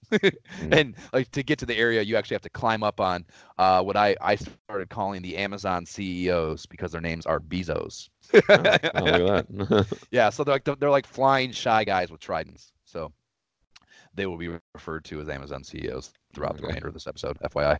And they also impose one of those long Phantos harried key totes here in the middle vertical area. There's no Birdo again at the end, just a crystal. So that takes you to the boss battle unless you have anything notable to say about any of those 2-2 or 2-1, 2-2, 2-3 overworld areas. No, I do not. I was just pushing through. Yeah, just platforming. And the boss battle is Triclyde, and it is a 3-headed serpent, and the instruction manual description of Triclyde is, he was once an outsider, but now he is one of Wart's helpers, since he impressed Wart with his cunning brain and offensive capabilities, which are 3 times the normal strength. And that's a pretty creative skill set, given his physical attributes. Sure. 3 heads. That he's 3 times as strong and smart. A lot of thought went into that. And he fires these bursts of fireballs that you got to avoid. And so, yes, you're right, because there are 2 appearances of Triclyde as bosses. So 2 of the bosses, I guess, have things that you cannot catch. Fireballs are not something you want to catch in this game. So they have these mushrooms stacked up in the beginning, and you can take those. The ideal thing to do, which is what I did, is to build up a little barrier with the shrooms that you can stand behind. Yeah, I did that too, actually, because I thought it was cool that you could do it. Yeah, for sure. To create some defensive fortifications for the battle. Yeah, so that's the best way to approach it. And you stack them on a little platform there. You just go back, grab a mushroom, and stand behind it. And right after he shoots, and the fireballs can't go through the mushrooms, you wait for him to hit the mushroom, and then fucking chuck the mushroom over the top at his ass. And he is also a 3-hit boss, so you do that 3 times. He flies down, and like that, his he does not. He has a very limited fireball trajectory too. He can only kind of fire in this downward thing. So if you build that barrier, it takes all the challenge out of it He basically. really wasn't that intimidating as a boss. Yeah, for sure. So If that's their 3 times stronger guy, I'm not impressed. yeah, I'm not your gang. Your gang does not have me worried. The gang seems like So a bunch of pussies, to be honest. yeah, so far we're not scared. So that takes you into World 3 and 3-1. This is where the Nintendo Power issue number 1 feature ended rather. So yeah, up until this point, for Worlds 1 and 2, I was using the Nintendo Power, which was nice to have the maps and know where it tells you where the mushrooms is and the mushrooms are rather. That's the only way I knew where that one was where I had to ride the Amazon CEOs. The only way I would have known that is by using Nintendo Power. So thank you, Nintendo Power. Yeah, see. But this is where, yeah, I am now on my own throughout because I forgot, like I said, that the second part, which only covered World 3, was as far as issue 2 went, anyways. So I wouldn't have had much longer to begin with, but I forgot that the second part was there. So on my own, and they start you off here with a climbing cloud platform sequence with like a full screen waterfall background animation that looks to me like a prime example of the type of video game imagery that led to those epilepsy warnings that they put in instruction manuals. Yeah, it's like this, yeah, a very, I don't know, visually jarring thing to say the least. But my next thought was, after thinking about that, was that's pure conjecture, and I have no definitive knowledge, or I had no definitive knowledge of what kind of shit can cause this type of seizure. So I did some research, and an article on epilepsy.com about photosensitivity and seizures seemed to suggest that my assumption was right. It wasn't. I didn't draw a direct parallel between what I found, but the verbiage I thought was most relevant was certain visual patterns, especially stripes of contrasting colors. So Yeah, that I was sounds gonna say the black and the white is what gets you. yeah. So the article to that will be in the show notes. It was an interesting read for sure. But so you go through this epileptic seizure causing fucking background area as you climb vertically, and you gotta commandeer another Pidget flying carpet here and move vertically with it instead of flying across some chasm, which is a cool change in usage.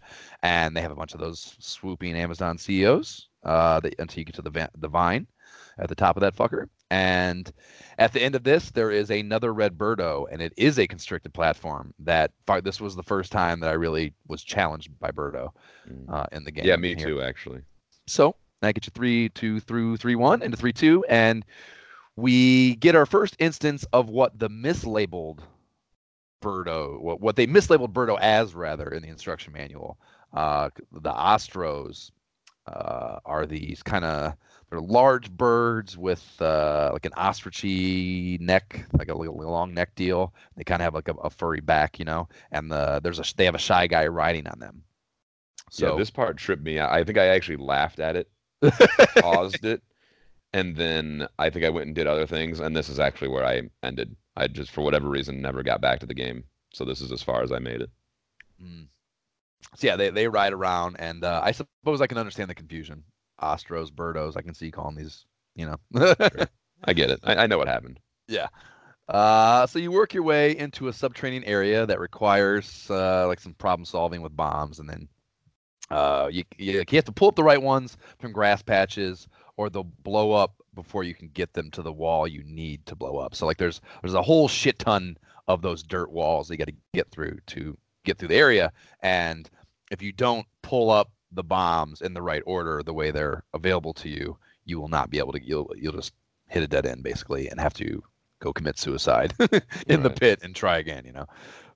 And yeah, you're almost certainly fucking it up a time or two.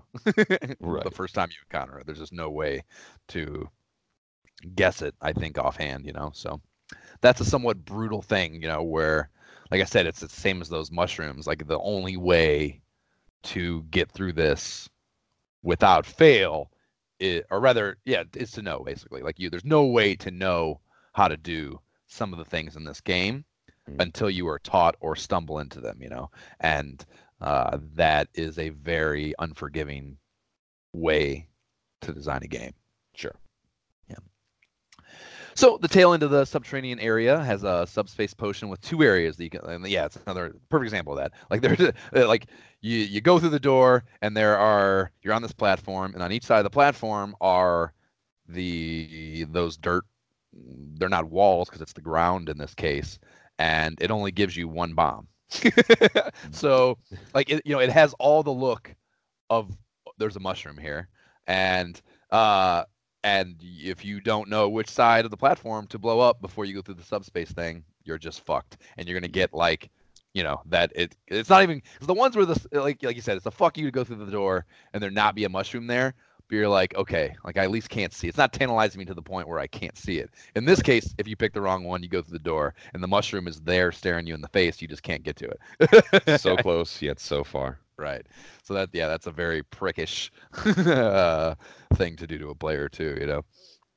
Um, but you go through that and you get another red birdo at the end of the level, and I'm pretty sure there's no way to prove this really unless I fucking go frame by frame and with a stopwatch. But I felt like it fired at a faster clip than usual in this case, which was Mm. interesting because assume they were different from Birdo to Birdo, like the color to color, but I never would have assumed that there were any differences between them. So maybe I was wrong about that, but it's just how I felt. And you Did go the music through go faster or something? Maybe like you thought the tempo maybe it made it. maybe just my emulator fucked up. No, Gotcha. no, just no. The music was the same as far as I could tell. It just felt Mm. like he was fucking clipping them off at me faster, which Right. makes the random fireball occurrence again that much more of a challenge because Right.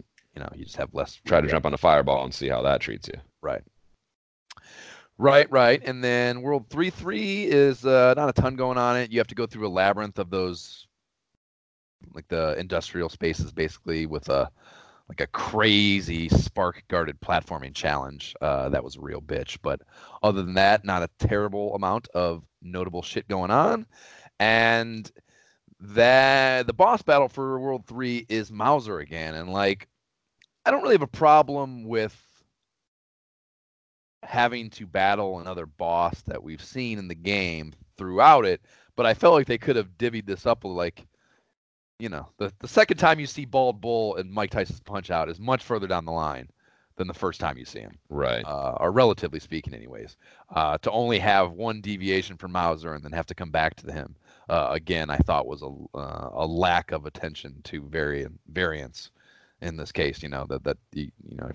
Just one more, I think, would have maybe made this idea go away to me. But the fact they only had him one level apart from the last appearance of him, I thought was a little less effort than could have been exerted. Yeah. I mean, now that you say it, I think they could have used another boss entirely. Yeah, I agree. Yeah. Because you also get a second triclide, like we said. So there's Exactly. two cases of this out of 7 levels. Like There's that's constant Birdo. yeah, Yeah. Very quick succession, Mauser and Triclide. Yeah, just throw another one in there and you don't have to do this shit at all. right.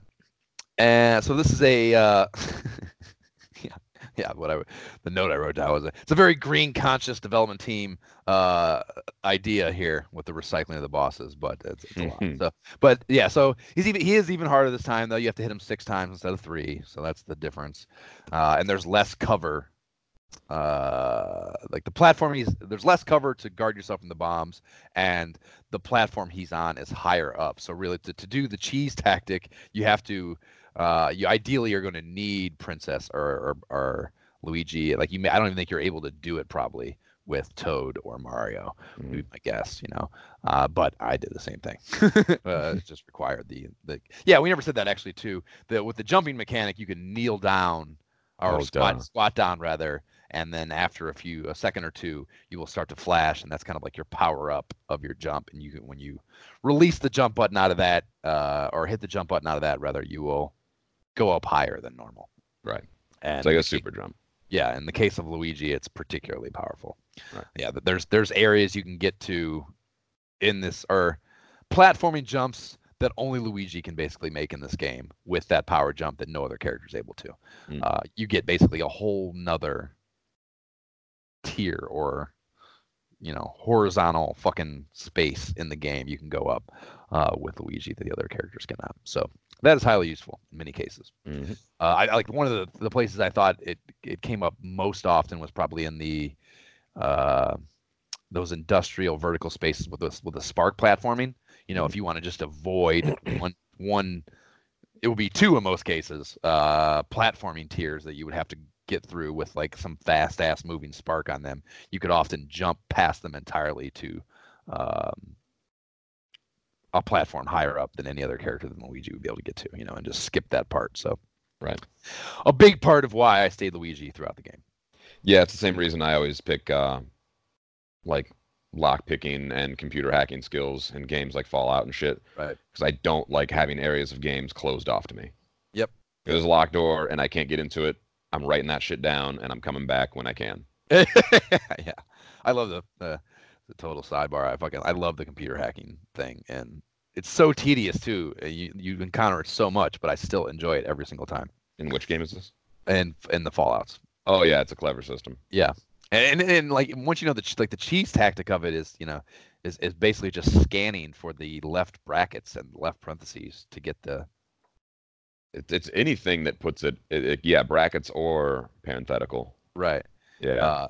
And yeah, they basically will take options out and leave, or give you like clue. your tries back. Right. So yeah, it's fucking even knowing that it's still fun for some reason. Right. A throwback feeling to my teenage year interest in computer programming. Even though there's nothing about that that's programming related. But close enough. There's a computer screen. Just the suggestion of it. Right. And then it is on to 4-1 and the back nine, per se, of this video game. And World 4 is an ice level, which is... Oh, God, I'm glad I quit then. Yeah, exactly. I'm pretty sure this is about where I traditionally fell off the map playing as a kid. I was going to say, I think as far as I made it was literally as far as I made it as a kid. Yeah. Yeah, ice levels are a real drag in Mario and virtually any video game. They are a real drag. Oh, they actually have less drag. They do, yes, literally. But I wasn't speaking literally, Jab. I'm talking about that friction. Right. You go through like a horizontal sequence. You're fucking dealing with a bunch of them, and like they often have these. They'll put like 2 levels of ice blocks that you got to go through, and the little fuckers will be flying back and forth and then dropping down onto the next one. Yeah, it's just they're fucked, very fucked little areas with these things. So deal with some of that, and then you at least I think there might be, because I didn't do any warping.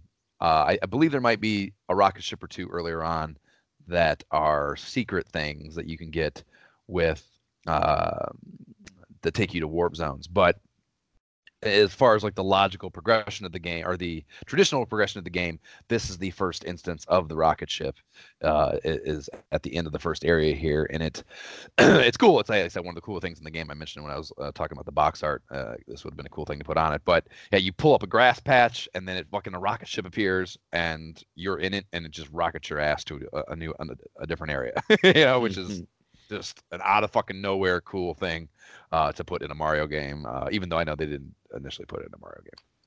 But very cool. So in that case, this takes you to an area with a bunch of Autobomb enemies, which first present to you the Shy Guys that ride these tall shooting vehicles. I don't know. They're not tanks. They're like vertical. It's like a gun on a cart. Kind of. It looks like a really half-assed fucking engineering design of a military vehicle of some kind. So yeah, they ride around with Shy Guys on them, and you can actually jump on them and throw the Shy Guy off and ride these things sometimes. And there are problem sets in some cases where you have to do that in the game. But I can kind of remember that for some reason. Yeah, but I certainly did not get that far in this playthrough. Yeah, I mean they're very memorable looking for sure. And I mean they're fine. I mean it's a creative thing, but yeah, first time you see those, and there is no Birdo here though, which was nice. The first time they do that to you in a non-third level, which was notable. Mm. So they knew that that level was a prick. uh, and World 2, fuck this level. This is might have been the shittiest level in the game, Okay. possibly. There's some ones later on that were a motherfucker too, but definitely without a doubt the biggest fuck you so far in the game. It starts off with a pattern memorizing horizontal sequence where you're just avoiding the pink Amazon CEOs flying at you. They're constantly coming at you from the right as you're trying to progress that direction. And you're on ice, so when you are touching the ground, you don't have steady footing, and then these things are swooping down at you constantly. And then also they drop the flurries flying at you on the ground. So like it is just like I said, literally the only way to do it. You can no fucking way just read and react through the levels. Just no fucking way. You got Mm. to memorize every flight pattern and every flurry instance and Oh just God. fucking memorize your way through it. Yeah, and there was an abundance of profanity directed at my television getting through this level, or this area rather of this level. And the second area is one of the it's as much as I said fuck this level, it's funny that this is there, but it might be it's a whale section basically. The second area it's like you're at sea kind of, and all the platforms are these big black kind of blocky looking whales. And the whales have blowholes, of course, and you can ride their water spouts up to higher areas, and their tails are sticking out as like little one space platforms too. And like this, the imagery of it just like made a really big imprint on me as a kid. Like I remember like this is one of the really lasting images of this game that I feel has always been there, Hmm. Yeah, they just look really cool. And it's not this part is not particularly difficult. There was an area where I still died a bunch, but comparatively to the first area, not nearly as bad. And it looks cool enough to where you can fucking kind of deal with that. But um, I could not. There was this is there, they threw like a really, and I died so many times too that I had a million shots at it. But I could not find the mushroom. That you only get one subspace potion in this area here, I believe, and I could not find the fucking mushroom. I went back and like I said, I died in this area probably 10 times, and I fucking could not find the mushroom anywhere, which is such a fuck you, um, Right. to throw at you, and yeah, a very difficult level no less. So.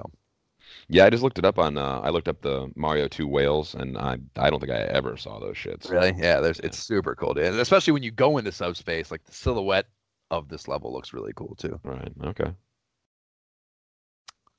There is another rocket ship up to the home stretch at the end of the area, and there is a red birdo on ice at the end, which is the absolute fucking worst. Yeah, fighting birdo without equal steady footing is a real prick. So Not talking shit anymore, huh? no, yeah, so that really sucked. And level 4-3 was the first time I thought to myself, is there only one music track for the overworld in this entire game? Yeah. Yeah. Yeah. Well, actually, not even just the overworld. One for the overworld, one for the underworld, and one for the boss areas. Like, it is, I don't know. I mean, I was also thinking, like, is that always the case with Mario? Like, does Mario 3, is that all the same music for the overworlds? No, because, yeah, I mean, the Egypt has, like, or the desert level has kind of that Egyptian. Dun, dun, dun, dun, dun, dun, dun, Yeah. dun, dun, dun. Yeah. Yeah, they're different from world to world. So yeah, that sucked actually.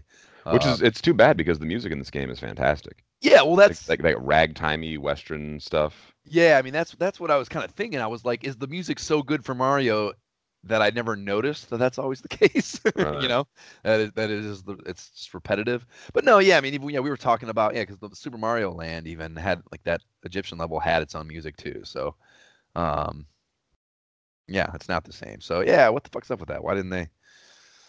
Didn't seem like it would have been that difficult to throw in another track. Yeah, well, I mean, good music takes time, but like Sure, we but I said, feel like they took the time to do it well. I don't know. exactly. Yeah, they always take the time with these games. So yeah, I'm Right. surprised that there wasn't more music. Yeah, I mean, I don't even have like somebody said, I didn't even send you a music track because I thought there weren't enough There's only so to, many, right? to do it. So this level starts with a subspace potion. You have no idea where the fuck to use it to get the mushroom, which is again just another fuck you. And there is also a Birdo as soon as you step outside, Mm. as opposed to at the end, which seemed really weird. But you quickly, because if you try to progress past the Birdo, um, hopefully don't kill it. uh, if you try to progress, it's just like there's a huge ravine that there's no way to get across. So what Oh, you and you have to do, ride the egg yeah, across. it spits the egg out and ride. You have to ride it all the way across, and it's like that's something that like yeah, there's a few instances of this. 'Cause like I said, I mean I think this is further than I ever got, and I somehow there's so many cases of this with these early Nintendo games. Like I just know it. I just know what to do, and like it's crazy. Right. It's like to never for to know what to do like that and it not be patterned movement that I have done a million times already is crazy, man. It's just the amount of useless Nintendo information that my young mind sucked up and stored permanently is crazy. Right. Yeah, there really has to be some valuable sociological data as far as how Nintendo is able to make their games so intuitive that you like that even children can do it, like, Yeah, and that you also just remember that shit and can apply it years later, like when you don't even right. really do that anymore, you know? Yeah, but I mean, I think yes, that's 100% true too, and I agree. What I'm saying is though, like I retain this information without even doing that. So like I picked this up in a Nintendo Power or a fucking a classified information blurb or something at some point, and Mm. even though I never had to retain Apply it, the knowledge. yeah, apply the knowledge, I still retained it Right. and was able to draw it almost instantaneously, draw on it rather almost instantaneously when I needed it 30 years later. That's fucking Yeah. nuts. That's Human fucking beings are fucking amazing critters, dude. yeah, yeah. The human mind is crazy. Uh, but also too, yeah, that's a credit to probably maybe it's not a credit, maybe it's like a sadistic manipulation of children, of salesmanship to children, to make this that important to them, Right. um, because this is certainly not universally applicable or useful knowledge Yeah, I mean, to one's just like life, to just like survival. anything, like this can fucking be used in nefarious ways. If you Yeah. stop and think about it for a minute, you're like, I could control people with this. Yeah. Yeah. So you head and say you get across that and you head inside a vertical platform climb where the platforms are now ice, which is fucking just great. And there's Just what everyone's looking for. right, yeah, and like the vertical climbs are of course only one screen width. So they drop those flurry things on you in a rather relatively constrained horizontal space. That means that they are constantly flying down on your fucking head from above, and that sucks, of course. So that was a bitch, and it takes you to an exterior area on with some castle wall tops, and I looked it up. Fucking jab. They're called Merlons and Crenels. Does that ring a bell? Crenels. Maybe not the Merlin part, but I think I was referring to them as crenelations. I might have been referring to them in Yeah, that general. actually does sound familiar. Yeah, but yeah, Yeah. they're called Merlins and Crenels. So the Merlins are the not empty space, and the Crenels are the empty space. In the architecture. Oh, okay. So you'd hide behind the Merlin. Right, and shoot through the Crenels. Correct. Right. Okay. And I knew that hiding and shooting was a thing. That's why I said arrow slit. Right. Yeah. No. Yeah. We were definitely I talking about was the right rifling thing. off castle parts for sure. Yeah, we were talking about the right thing. We were on the same page. You just didn't have the. I was so sure that you had the information, or the terminology rather. Right. I think I did. I said crenelations, so I'm going to give myself a point on that. Fine. Point what? Like what's that? Around the horn on ESPN. Like Yeah. okay, 7 points, Jeff. Yeah. Definitely. Yeah. I don't think you can take away points for that. Yeah. No, you should start the show off. You know how it'd be like, oh, yeah, we're starting the show off. And it turns out Jeff was right with crenelations, so he's going to start the show with 5 extra points. Right. Yeah, right. Yeah, what you have to do here is you have to like carry a potion up some clouds on the left side of the level and jump across all the Merlins all the way to the back to the end of the level where you found the potion, and the mushroom is up there or close to where you found the potion rather, on the lower level, and it's on like the very last Merlon, which is make it as difficult as you can, Sure. At this point, that's what they're doing with the mushrooms. They're no longer just like, You're gonna have to work for it. yeah, no more easy power ups here in the latter half of this game. Right. Yeah, so I was able to fucking, as I say, had to save scum my way to do it, but I was definitely like hardcore, like, fuck you, I'm finding the mushroom in this case, you cocksuckers. Like, yeah, I just save scum my way until I figured it out. So that you get through that, and you get to the boss battle for this world, and it is Fry Guy, and not the same Fry Guy as the McDonald's character that was actual French fries, but it is, the description is a hothead. Do you like that Nintendo power pun, Jeb? Hothead for a all fire boss. Oh, okay. Right. See, I didn't know he was all fire. Yeah. Again, I haven't made it this far, and I don't read the instruction booklets. So. Well, yeah, he is a hothead fireball that flies around shooting fireballs at you. Okay. So the actual instruction manual description is: Wart gave life to this entity which is created from fire. He spits fireballs when he is mad. So yeah, I quickly noticed he doesn't fire upwards. So the smart money seem to be using like it drops you down, and there's kind of like a bunch of different tiers of platforms. And the upper tier, he can fly up and kind of come through the bottom of the platform and hit you a little, or get, if you just stood there, he would be able to hit you. But if you, for the most part, being on the top level, kind of keeps you out of his fucking flight path.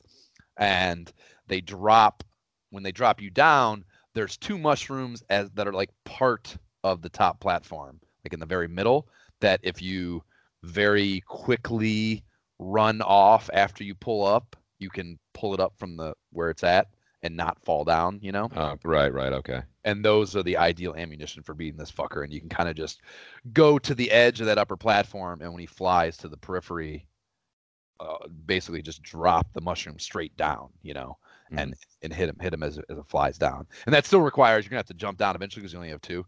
Sure. You need to hit his ass three times. And you got to time it just right, yeah. Right. You got to be there. Right, exactly. And then yeah, after you fucking they up the ante big time though with him, because after you hit him three times and he seemingly dies, he actually turns into four little ones, which is like, shit. That's one of the worst things video games can do to you, where you like think you killed something and then it fucking just turns into a bunch of really hard fucking aerial enemies. I got super fucking lucky with this though in the instance I was playing. Like, I was down on the ground when I did that, and like the part that he died in, it kind of quarantined the four that dropped out of him into this one little area. Because I was already small, like, for when I he was not an easy boss, and I was already small when I fucking killed him. So like I literally just was in a place where I could just drop a mushroom and like kill all four of them at once. So there's no way I would have. Okay. Sure, So I got pretty lucky to beat that fucker, and it was definitely not an easy boss fight, and probably without a doubt, the most challenging and probably the most fun one and the most satisfying to date in the game. So that takes you on to World 5, and World 5 is I guess the like theme of it is it's rather traditional and comparative to the first world, but the overworld is at night now, So shit is getting serious, nighttime means shit is serious in video games. So sure. That's the step they have taken here, and you quit in level 5-1. You quickly work your way into a subterranean area where you have to do a shit ton of jumping across some waterfalls on these trout. Like, there's no platforms. There's they're called trouters, and they're these fish that jump up. You see them earlier on in the game, but you don't have to use them as platforms in those cases. There's logs. In this case, there are no logs. There's just the trouters. And at the end of this, you get a white birdo, which is your first appearance of those, and that apparently means all fireballs. So that takes the catch the egg thing completely out of the equation, which maybe to some degree is almost a blessing than like having to read and react on the occasional fireball. But in most cases, they give you, it's always mushrooms, and they give you a limited amount of ammunition to use. And in this case, it was just one fucking mushroom, which is Okay, so you got to go get the one that you hit him with. exactly like when you hit those fuckers don't go. The mushrooms do not go far, and the birdos do not necessarily usually don't really have a ton of range to where they move. So you're usually really putting yourself in harm's way to go recollect that fucking mushroom when Right. there's not a lot of them. So that is without a doubt the challenge with that fucker in this case. And on to 5-2. Bunch of ways. This is just this whole world is a lot of precision jumping. Basically, this is more of that. You're going from there's like trees that you can climb up with hoopsters milling up and down them, and like you have to jump to the hoopsters are those things that climb the vines. In this case, there are not vines; they're just on the trees. But they don't hurt you, but they do move. They don't hurt you if you land on top of them. If you run to the side of them, they still hurt you, or if they come down on top of you, they hurt you. But the whole thing is, it's basically a fast moving up and down platform that you got to jump to from space to space. So at the end of that, there's a long vine climb with they're called sniffets, which are the jumping gray bullet version of Shy Guys. That was something like I thought that especially playing a Mario game, like we just inherently know all the names to all the characters in Mario games for the most part, because there's been so many games we've been fucking blasted with them over the years. Right. But this is because it is Doki Doki Panic and all the enemies are different. They are all unique and interesting names that like every time I got to one, I had the impetus. Partly because it's doing research for the podcast, but like I had the incentive to like open the instruction manual and go, what are these things? Yeah. Who exactly are you? Right, which is fun, I guess, to some degree.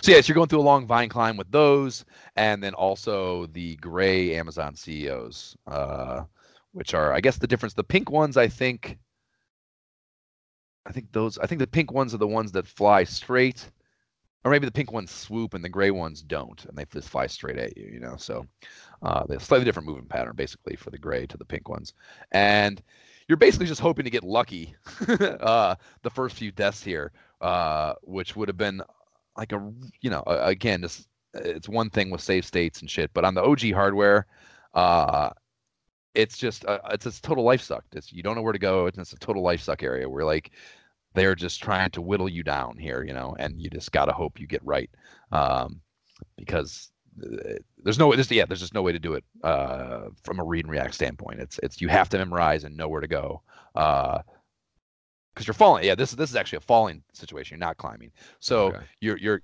falling down. Like you gotta do this. You come out of the door. There's a POW block plugging up a hole. You pull the fucking block out and then fall down this hole, and it's like 4 or 5 screens that you got to go down. There's spikes on the walls and shit. Yeah, this is what I was picturing, right? Right, and then you got to like if you don't know to fall to the right, you're gonna die. Right. Yeah, I hope you have a lot of lives. Exactly. So all right, it's just brutal. It's fucking brutal game design. That is for sure. crazy when you think, because like you could go in there with like, is there a continue in this game? I think there are continues. Okay, I was gonna say because that's crazy to get there with like 2 lives and be like, I think it takes you. I think they take you back to. Yeah, I think they take you back to level 1. Okay. Well, what are you gonna do? What are you gonna do? Yeah, what are you gonna do? That's Dying, I guess. I don't know. That's the game. So after that joy, they give you a red birdo here just to fucking turn the knife. And level 5-3, this level fucking totally sucks. And there is a red birdo at the end. It's the easiest part of the whole level. I'm not even going to talk about it. Because you have talked about it already. That's just a bitch. And then the boss battle for 5 is Claw Grip. And it's a grabs the fucking, it's a crab that grabs rocks and chucks them at you, And the instruction manual description is he grows suddenly and he is surprisingly skilled at throwing rocks, which is a surprisingly undescriptive description. Right. That's it. That's the whole thing. One sentence with no information. Really phone that one in. Right. Hey, that's enough. And yeah, I definitely never fought this dude either for sure, and it's pretty tough. I died a few times for sure. You can't catch the rocks, so I guess that's a difference too. We said that was a big thing. So yeah, so this one is not about catching them in motion. You have to jump on them and pick them up. If you try to just catch them when he throws them at you, they hurt you. So, which makes sense. They're boulders, but they're much faster than a lot of the previous projectiles that you had to retrieve. Not to mention they bounce in a rather unpredictable pattern. So, Yeah.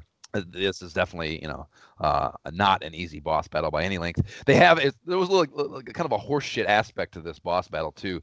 So like he's pulling them from, like, you can see the stack of rocks that he's pulling from to throw at you behind him, Mm-hmm. and you can easily get jump over him and land on the stack of rocks, but you can't pick those rocks up. You know, Uh-huh. like he like pulls out of it, but they don't, like, it's like the same 5 sprites. And he just pulls from, like, there's an infinite amount. The sprites don't disappear as he pulls from them. So like there's a Right. stack there, and you can't pull up from that stack. If you could literally just stand behind him and just fucking drop him on his head, Help his ass, right? which, yeah, it's a little bit of a bullshit thing. It should like fall down from above and he catches them or something just to take that horse shit thing out of it. Maybe the But story mechanic is that you're not strong enough to pick them up. I guess. But you pick them up later once they've been thrown.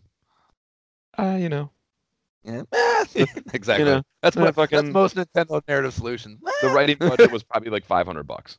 Right. So I did learn a cheese tactic though, where you like, there's like because he throws the rocks and they need to go somewhere, otherwise the screen would fill up if you don't, because if you don't pick them up and throw them, they didn't go. They eventually fall down this hole and kind of bounce down these steps that lead up to a little tiny pit that's right in front of him, or in front of the platform that he's on. So if you go down to that lowest level of the rocks, and they will eventually bounce down to you. And there's still a little bit of challenge because you can't always, the spot you're standing on, they're not always in an ideal place where they're bouncing through to go down the pit to get them off the fucking screen. So like it's still not easy, but it's the easiest place to be, and you can kind of get them, and then just because the rocks he's throwing at you are way over your head in this case. You're not really at risk of being hit as you throw the rock at his ass, So Right. figuring that out is what I needed to do to get through his ass. It's a whack his ass 3 times situation. And yeah, that was fucking that boss battle. And then on to the second to last world, 6 here, and it's back to a desert setting, and they add a lot of quicksand, which quicksand in video games is always tricky. And it's no different in this case. This is the level that made me want to take a break from Super Mario Brothers. I did guess right on the smash point for one of the potions I found here, and that was the first time in a while that had happened on the first instance, which both surprised and motivated me to a degree. Got me going again. And the underworld has it's like the second area of the level has all these jars, and a few which have the snakes that come out of them, which is not the first time you've seen this. But this is like, it's like there's like a million of them in this case, and you don't know which ones are going to have snakes jumping out of them, and you're basically looking for a key in one of these fucking things out of like fucking 30 of them that there are to go through the door at the end.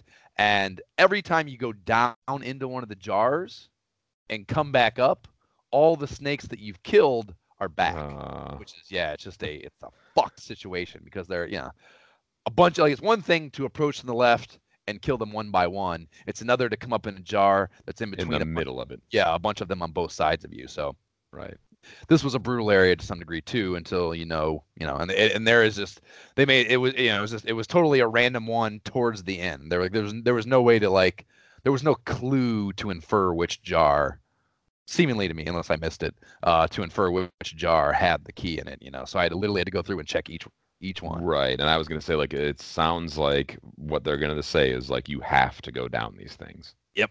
Yeah. So that was a real motherfucker. And at the end, you get a green Birdo, and that's all fireballs also.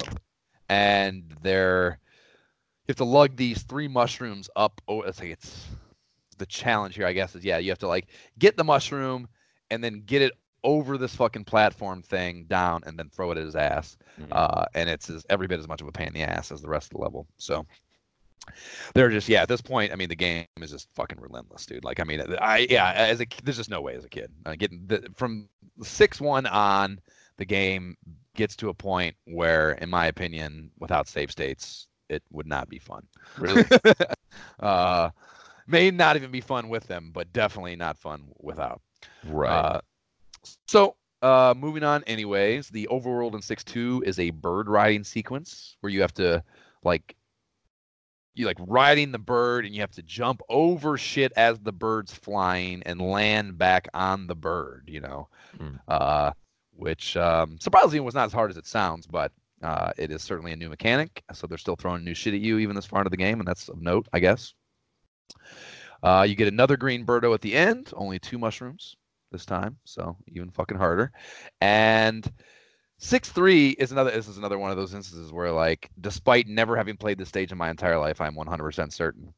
You start the level, and I knew like there's quicksand to the left of you, Mm. uh, of the ladder that brings you out at the beginning, and it's like up against a wall, like a big all the way to the top of the screen wall, and I just knew that I could go underneath that wall in the quicksand. I just knew it. Right. And when you started saying that, it sounded familiar to me too for some reason. Right. And yeah, I mean, I I was have like, there's one. something at the bottom of that quicksand. Yep. Yeah, and you can basically you can ride, or yeah, you have to like go down and like kind of discern when you're far enough down to start doing it.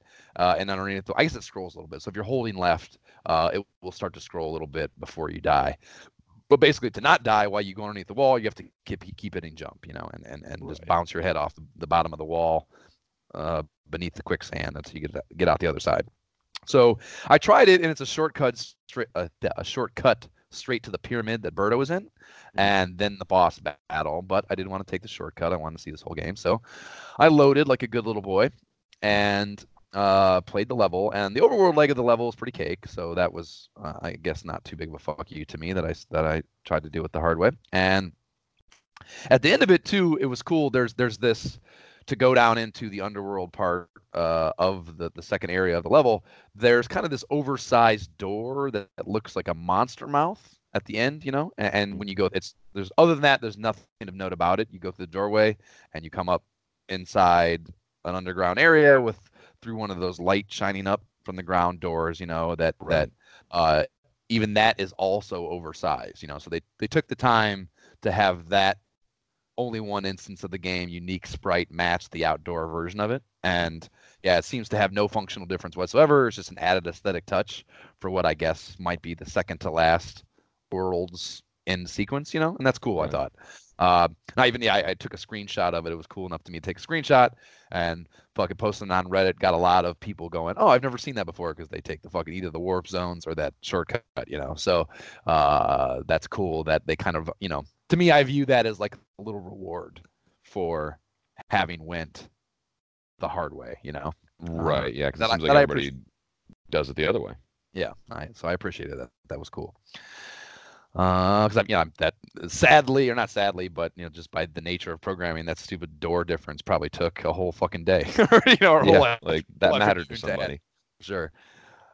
So the subterranean area is unlike any other, and it is like these small jars, the ones that I mentioned are the bob-ombs. That's actually the technical name of the auto bomb things, and they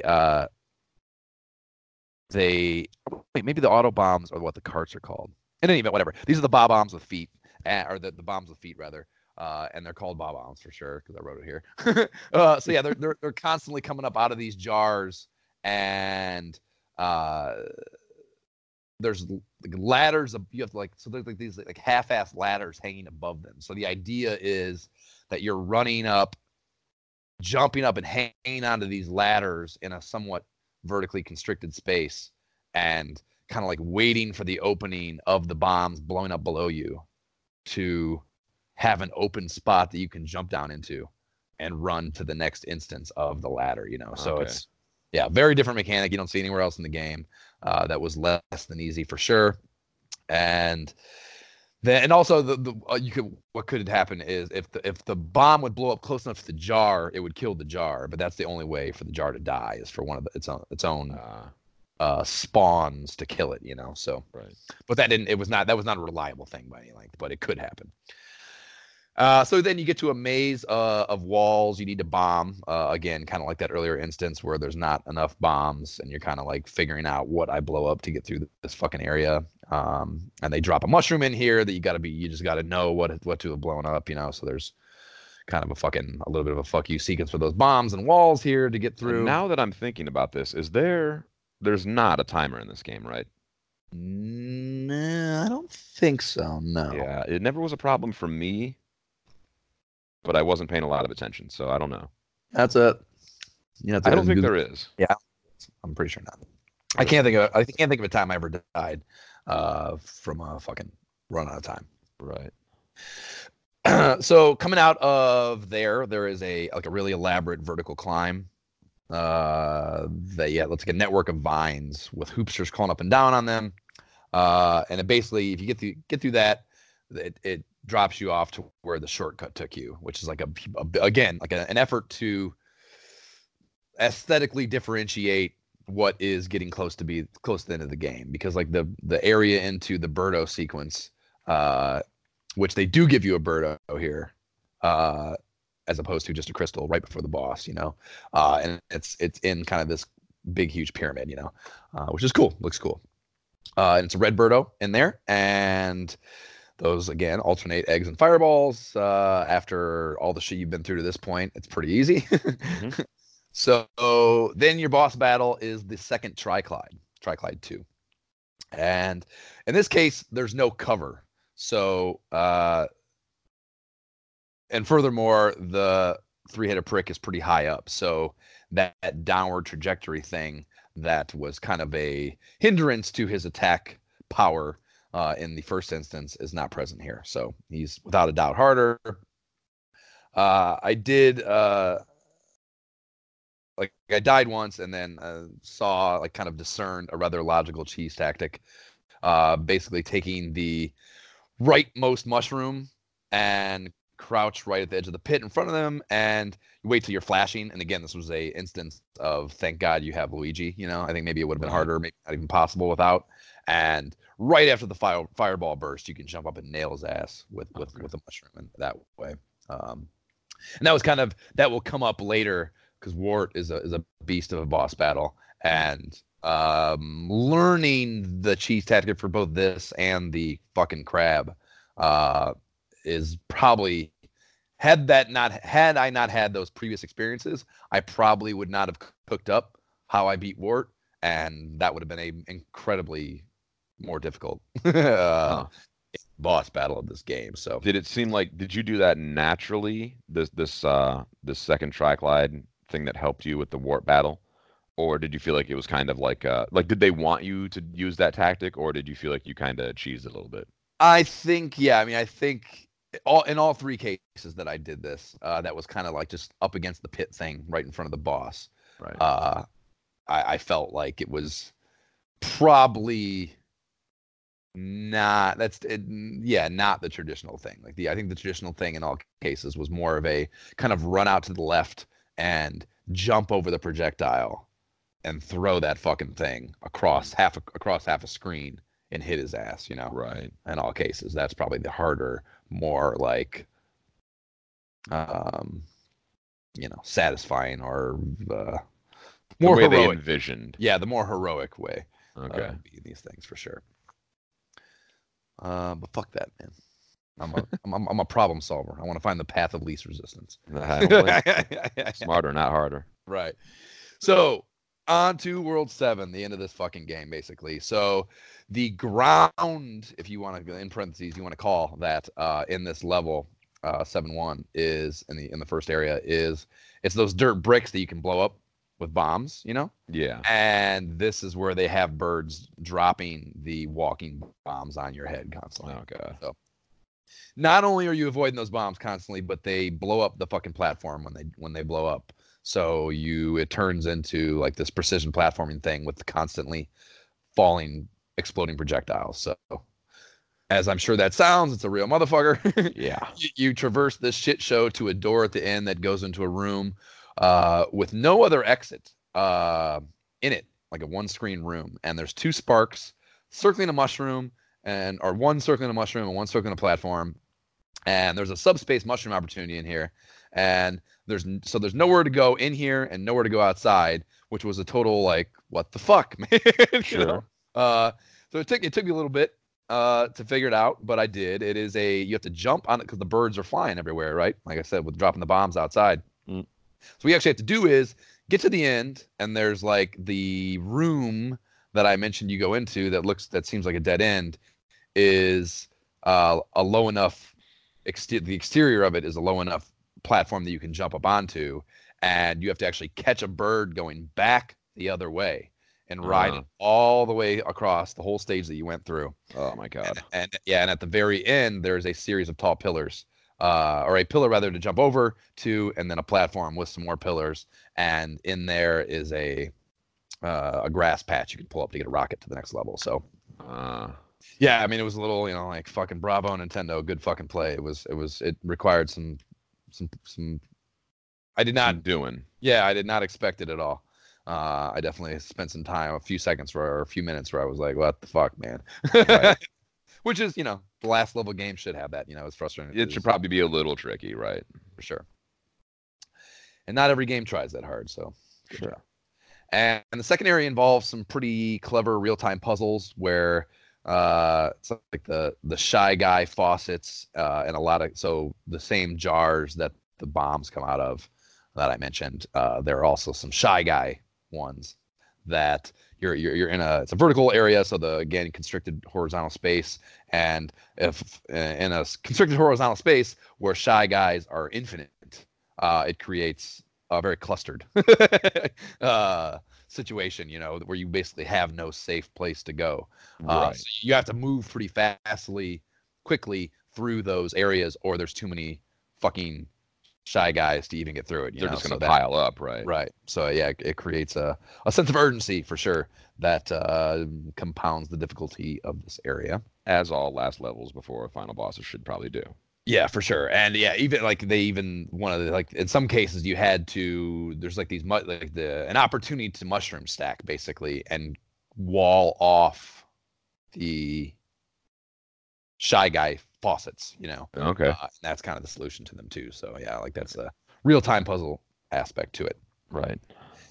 And at the end of this baby, they give you a white birdo. It's all fireballs, only one mushroom to work with. And I mean, at this point, of course, so close, and the game's so hard at this point that you're just like fucking kamikazing into things. And I very much did that in this case.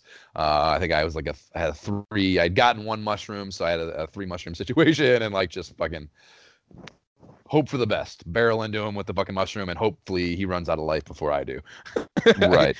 Because yeah, when you have fucking only 1 mushroom and a white birdo, it's like it's near impossible.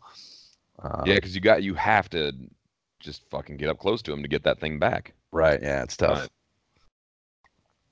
So lastly is 7-2, of course, as we already mentioned, and there's some light overworld bullshit before hitting a pretty imposing castle facade. So again, a nice aesthetic touch to the end sequence here of the game. And there is an insane spark-laden vertical climb into a conveyor belt area where they're throwing the fucking kitchen sink at you at all times. So they made this as hard as they could possibly make it, leading up to the boss battle. And yeah, so there's like you have to find the last fucking area of this 7-2 stint here with the conveyor belts actually has a birdo to fight. And there is maybe at most 2/3 of a screen width that you're working with total area. Okay. On a conveyor belt. Ugh. With the alternate, like I said, the red birdo, so it's alternating between fireballs and eggs. So like, I mean, half the time this took so many attempts, but like half the time you're dying because when the eggs hit a wall, like the eggs can hurt you. We already said the eggs can hurt you, right? So yeah. When the eggs hit a wall, they bounce off of them. They don't fly through walls. So right. With the conveyor belt, you're always kind of inevitably pushed up against the wall. You don't want to be on the side that the conveyor belt is coming from, because then you're constantly getting thrown into birdo. So right. You're the only way to do this is on the right side of birdo and have the conveyor belt taking you into the wall. But in that case, if you don't land on the fucking egg, it's gonna bounce off the wall and hurt you. So it was right. So brutal, man. I mean, so there's a very small space where you can stand at a reasonable distance from birdo and hope right. to jump and catch an egg, and also avoid the bounce back from the wall. Yeah, that's tricky. Yeah, and then you're on the conveyor belt trying to throw it back at him, and his Right. natural place would always be a little bit further from the wall than you could fucking be, or than you would, just run up. Prefer to be right. Well, where you would, it would, run you up against. So, like, and he would be a little further back. So you couldn't just stand against the wall and fucking throw it from there and hit his ass with any with any reliability. So yeah, it Right. was brutal, man. It was really tough. And actually, the first time I did beat his ass, and of course, when you get through something you had to fucking save scum load a million times for, you're like, your heart's beating, you're like fucking terrified of fucking it up. So like, you come out of that, like you basically kill him and he gives you a key. And that's also the only time that happens, that you kill Birdo and you get a key.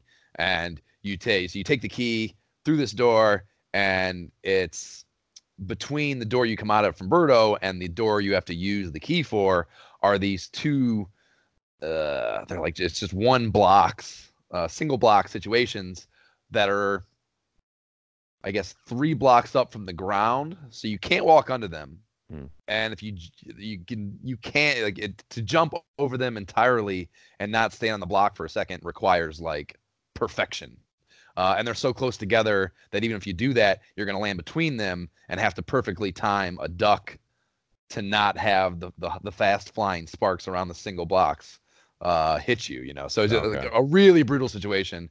And I, of course, was down to one fucking life at this point, and I sure enough fucking died the first time I did it, and I was just like, oh my god, like, Yeah. And I didn't think the save state, because I didn't know that those were there. I assumed that the area to the key was fucking, nah, I should have known better, but not a terrible gauntlet after beating that impossible Birdo. So yeah, the first time I did it, I got fucked out of it and had to do it again, and that hurt a lot. Imagine if you didn't have save states. I mean, how bad would it have hurt then? I mean, Jesus. I probably would. Christ. That's Smash Your Nintendo situation, dude. That's the episode ends here. Yeah. So yeah, hard. So once you do it and you do get to that fucking little spark bullshit, you go into the crystal area, and it made me breathe a huge sigh of relief because they do not throw another Birdo at you, thankfully. So it's just the unguarded crystal situation. And you pick the crystal up, and in this case, and like, this is another situation, like, it wasn't so seared into my unapplied knowledge base that I knew it before I picked the crystal up. But once it happened, I was like, oh, fuck yeah, that's right. But you pick the crystal up, and the mass gate attacks you. Oh, okay. It does not just open up. So yeah, right. Of course it does. Yeah. And yeah, so there's 2 mushrooms at the beginning here, which is, it's a 3-hit situation. So you got to use ones you've already hit it with, and it does this kind of like subtle swooping motion, flying back. You were going to say swoopy. Yeah, and it flies back and forth, and it can be ducked under if you're lucky, but it is not an easy battle at all. Okay. Maybe 4 or 5 tries it took me, probably. My dog was terrified of me the whole time I was playing this part, and yeah, so you kill it and it dies. Just like after it dies, it becomes, wherever it's at when you kill it, it becomes a bird gate. So okay, that's kind of cool that once you kill it, it just instead of, like, I don't know, it could disappear and then a new one could appear where it originally was, but you have to go through it wherever you killed it, which is kind of cool. You've beaten this thing into submission. Right, yeah, and now you can use it as intended. Right. So you go through that fucker, and then you are at your ultimate boss battle for the game, Wart. And the instruction manual description of Wart is, he is the most mischievous of all the world, or of all in the world of dreams. He created monsters by playing with the dream machine. All right. Fun description, I guess, to some degree. And he's on an elevated surface to the right, as they kind of all are, and he shoots these bursts of bubbles at you, maybe 5 or 6 of them, out of his mouth at an incrementally decreasing velocity. So they kind of like fly out and kind of like peter out. So it creates kind of an arc of like raining down projectiles at you, below. So the reason that's significant is because the way you get your projectiles is these big tubes. There's 3 of them that are on the ground below his arc of projectile, his projectile arc, and they will shoot out vegetables, and you got to catch the vegetable while the bubbles are raining down above you, and kind of stay between them. And sometimes what you really got to do is learn to just like I'm not getting this vegetable. I gotta let that one go, you know. And that's of course Right. Yeah. takes a Yeah. great deal of discipline. It's like when we were playing RBI baseball, and you're like, I stop was swinging telling at you that. to And I'm like, fucking take a pitch, dude. yeah, Yep. yeah. It's tough. You go into it very offensively minded. It's a really hard thing to break the habit of. So Right. that's what you got to do. Learn to let a vegetable go and live to fight another day. Yep. Take a But yeah, pitch. yeah, catch the veggie and then throw it back to him while his mouth is open, and his mouth only opens to shoot those projectiles. So Right. anytime you're trying to hit him, it is while you're also dealing with those bubble You're projectiles. about to be under fire. Right. So that of course compounds the difficulty a incredible deal. And they did at least add a new music ditty.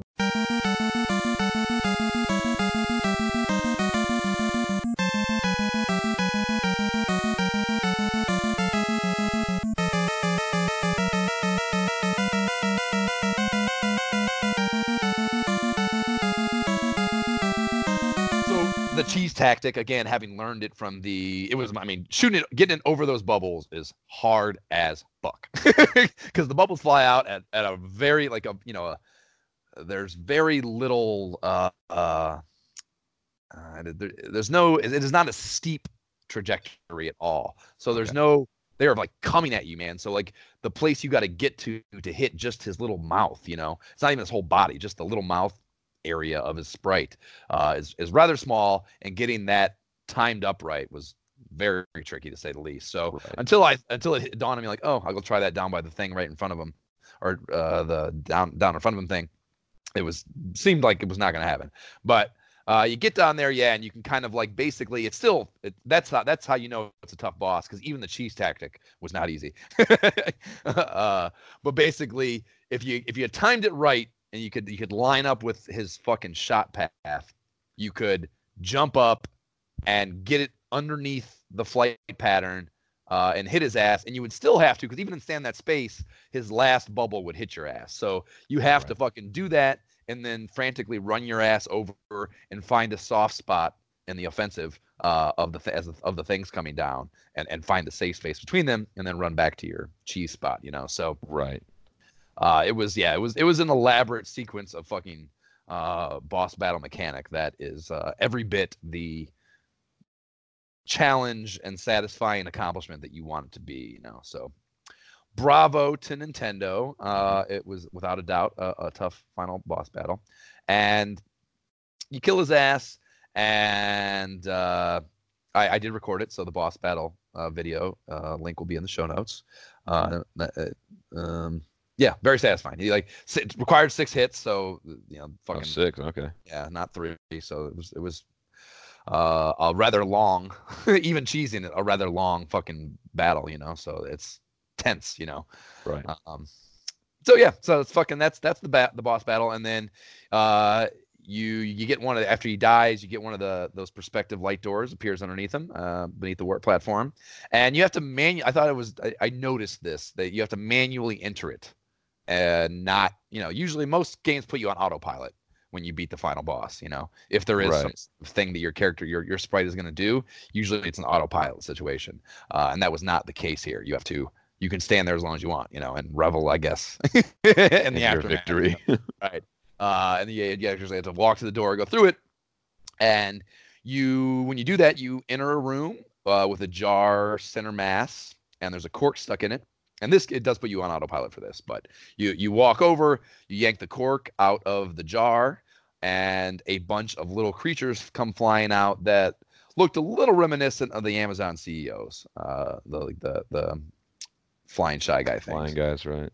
So, but not exactly. It looks like, you know, if they, it never says that's what happened here. But like in Sonic the Hedgehog, how like all the enemies, all the little creatures that you let out of those tanks at the end of the levels Mm. are supposedly the things that Dr. Robotnik has turned into the enemies you fight throughout the stage, you know? Right, which makes it really fucking sad. Yeah, it is sad. And I got the vibe that these guys were supposed to represent. A Again, similar yeah, dynamic. yeah, my artistic interpretation is that these guys represented the commoners that had been turned into all these baddies that you fight in Dream World throughout the game.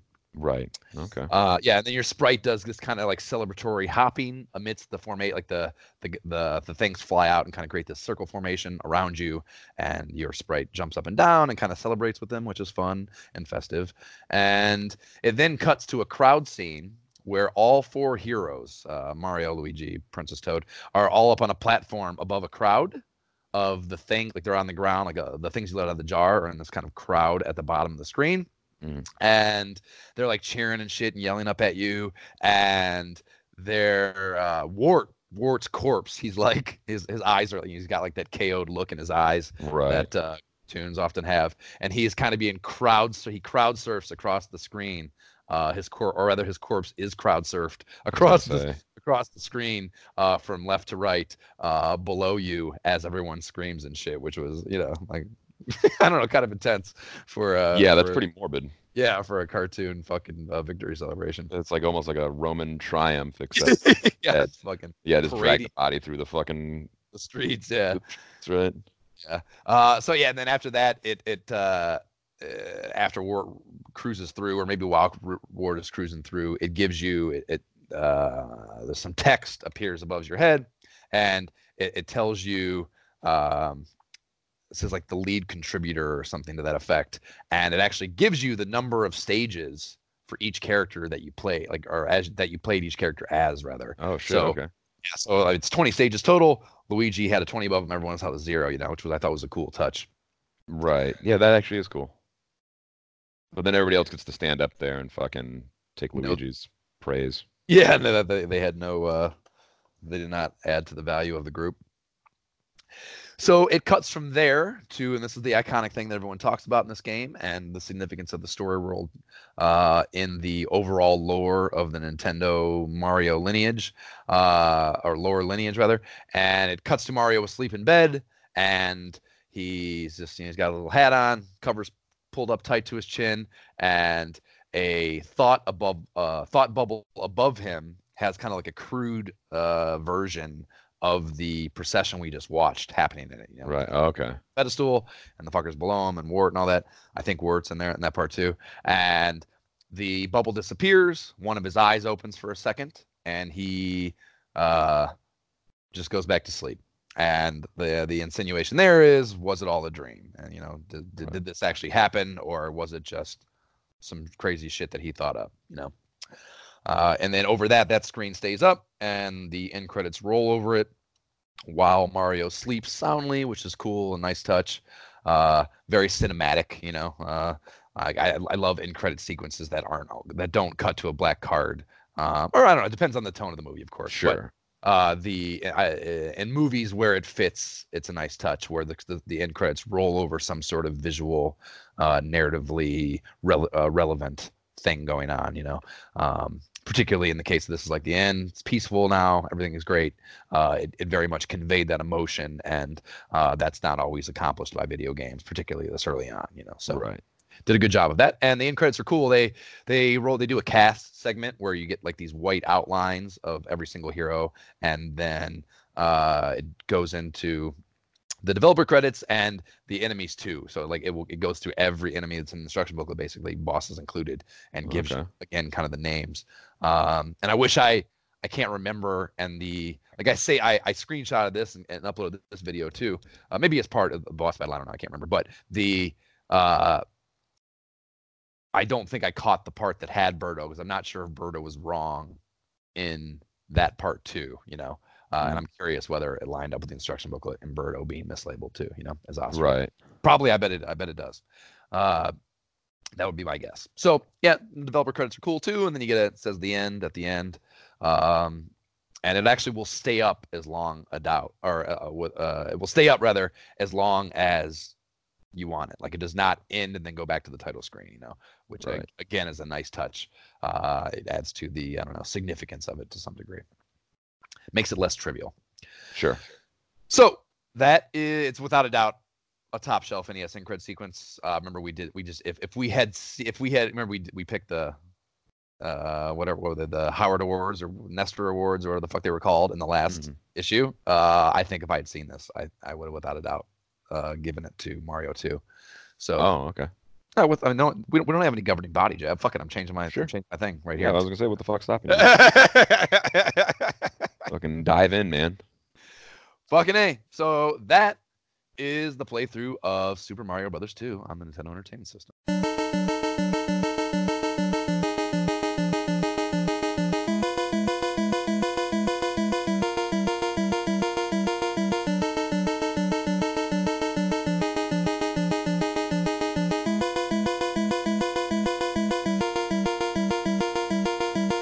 That was the boss battle theme that you will hear repetitively in this game when you're battling Birdos and Triglides and shit like this.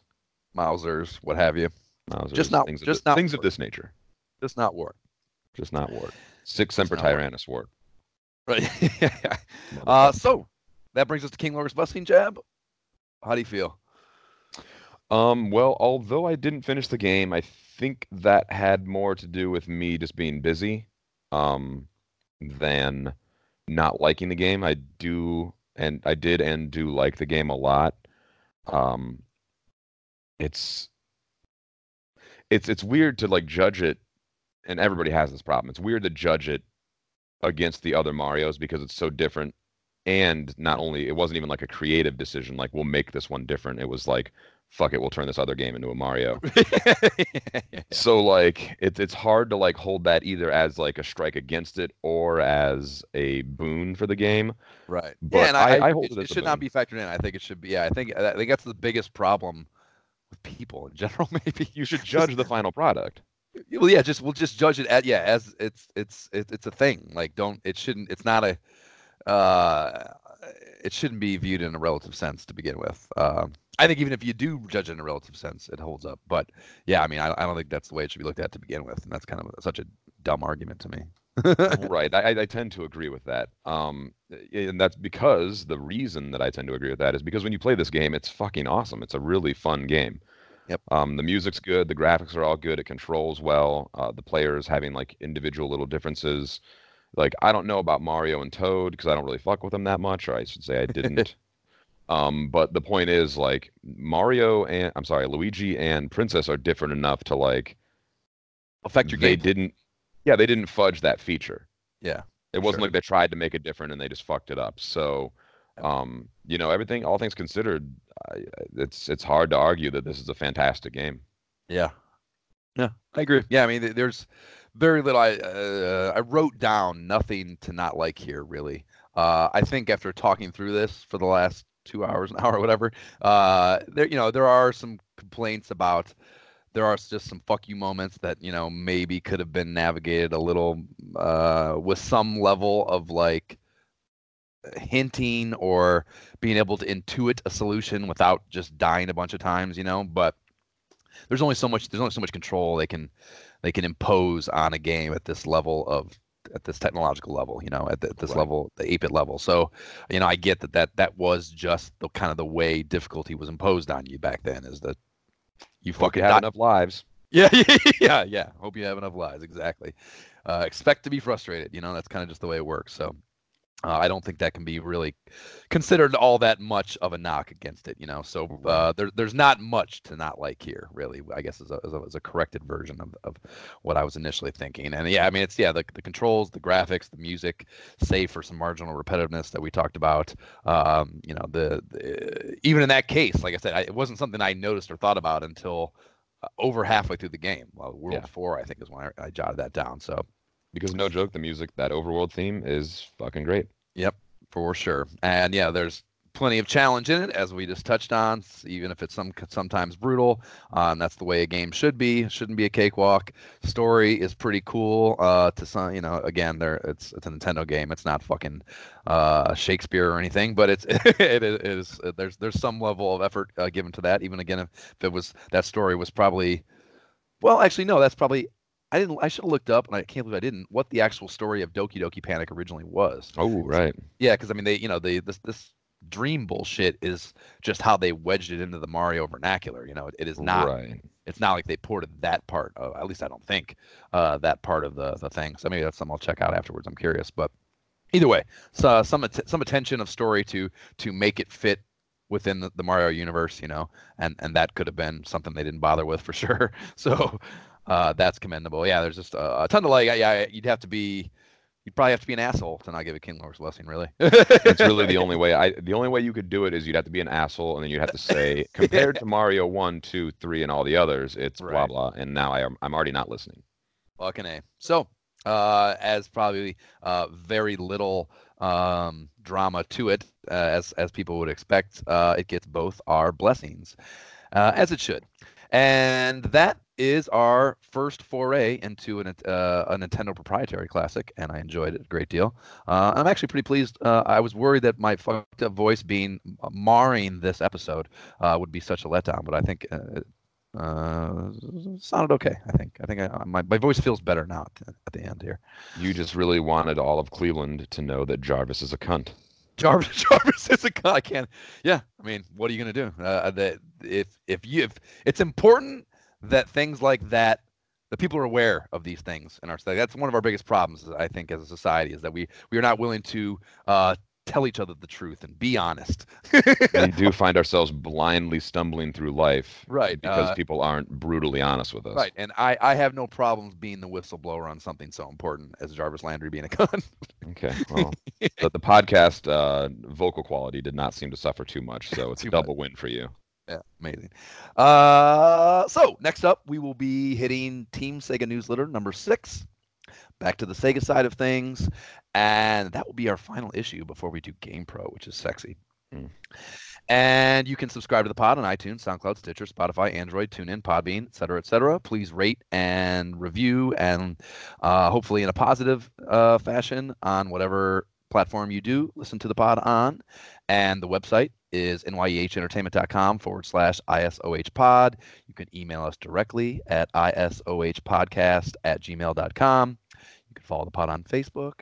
And there's a nice little fucking amount of discussion happening on there. It's nice. Like I said, after that,